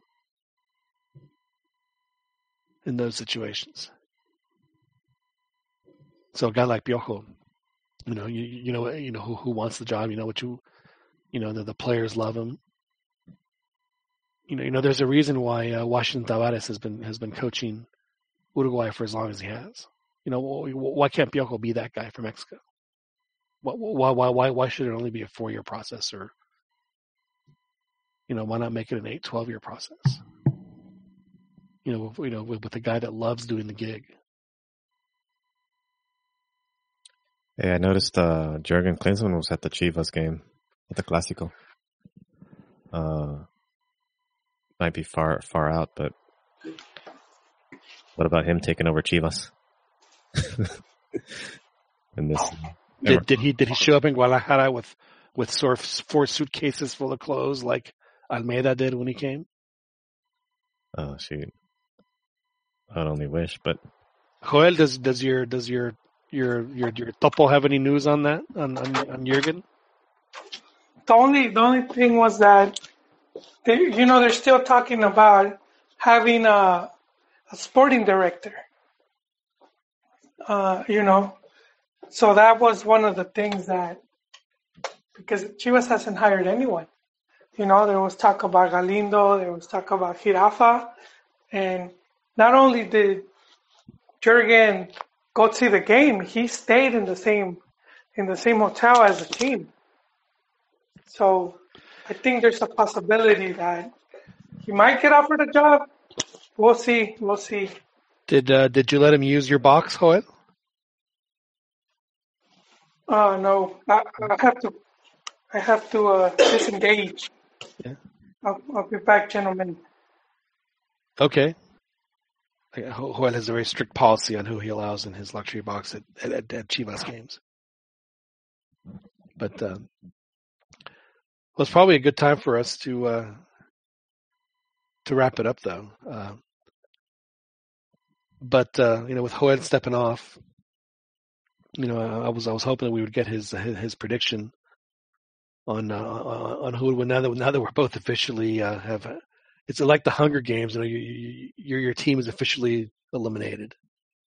Because that's what it isn't necessarily, but they might as well be. Chiquis, is there any hope in sight for Pumas? What has to happen for Pumas to climb out of this? How many do they have to win in a row?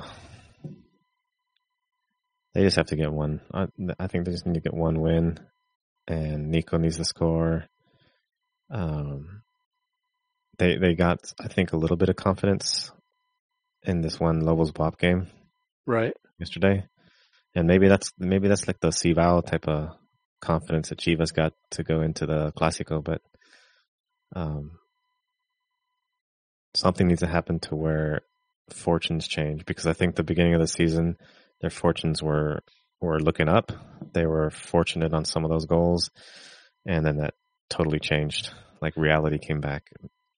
Right. Well, I mean, we also have to understand that they were missing their Spanish defender last week. I think he was out suspended because he had didn't he have 2 yellows? So he was out. I mean, I'm not saying that he's been made that much, but it is very noticeable when he's not, even though when he has played, he has made a couple of just terrible defensive mistakes. Like the ones he made against Tijuana were inexcusable. I'm just like, that is, fourth graders don't make that mistake. The mistakes that he made. So, personally, like I said, I just, Toluca is always going to be a tough out. I mean, even if you lose this game, at least, if they just start playing better and, if they lose 2-1 or whatever it is, or maybe they eke out a tie, to me, that to me would have put Pumas on the start of a good way. But, they need 5 more points, to not have a completely disastrous 2 seasons. Obviously, if they can get to 25, that would be, that's 10 points. That might be a little too much to ask for Pumas, considering how many games they have. I think they can get 5 left on the schedule. I think they can get more than 5. Well, they have Toluca, and then they have Cruz Azul, Necaxa, Monterrey, Puebla, Santos, Querétaro. I mean, that is, outside of maybe Necaxa and Querétaro. I mean, those are the only ones where I think the Pumas might. Again, it is Liga MX, but those are the better chances to win. The other ones are iffy at best. I mean, that is a tough way to close, considering how well some certain teams have played.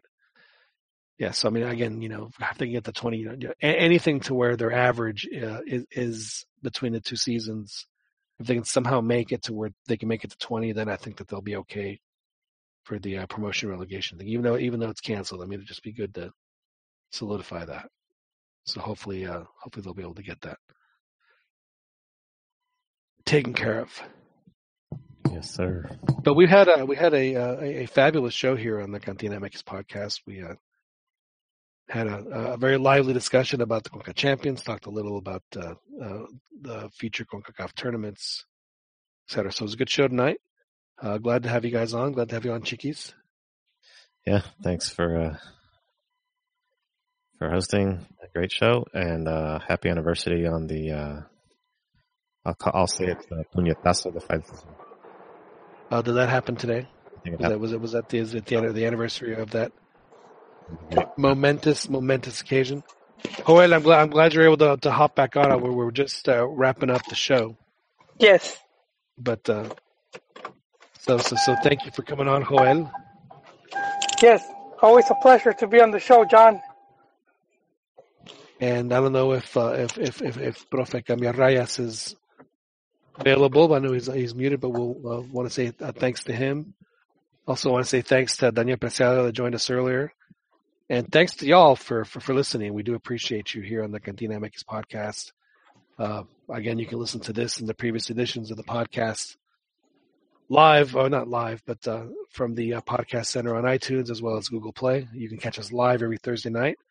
9:30. If we run a little later, we would try and make a note of that. But we do appreciate the folks that are participating on the chat there. Like us on Facebook. I know that Joel does a real good job of posting some information there, some news, things that can little tidbits that you might need throughout the day. So you can like us there, and of course you can also follow us on Twitter, Cantina _ Cantina MX _ pod. So we'll say goodnight. Thank you very much. This is John Jagu signing off. We will talk to you guys next week. Thank you.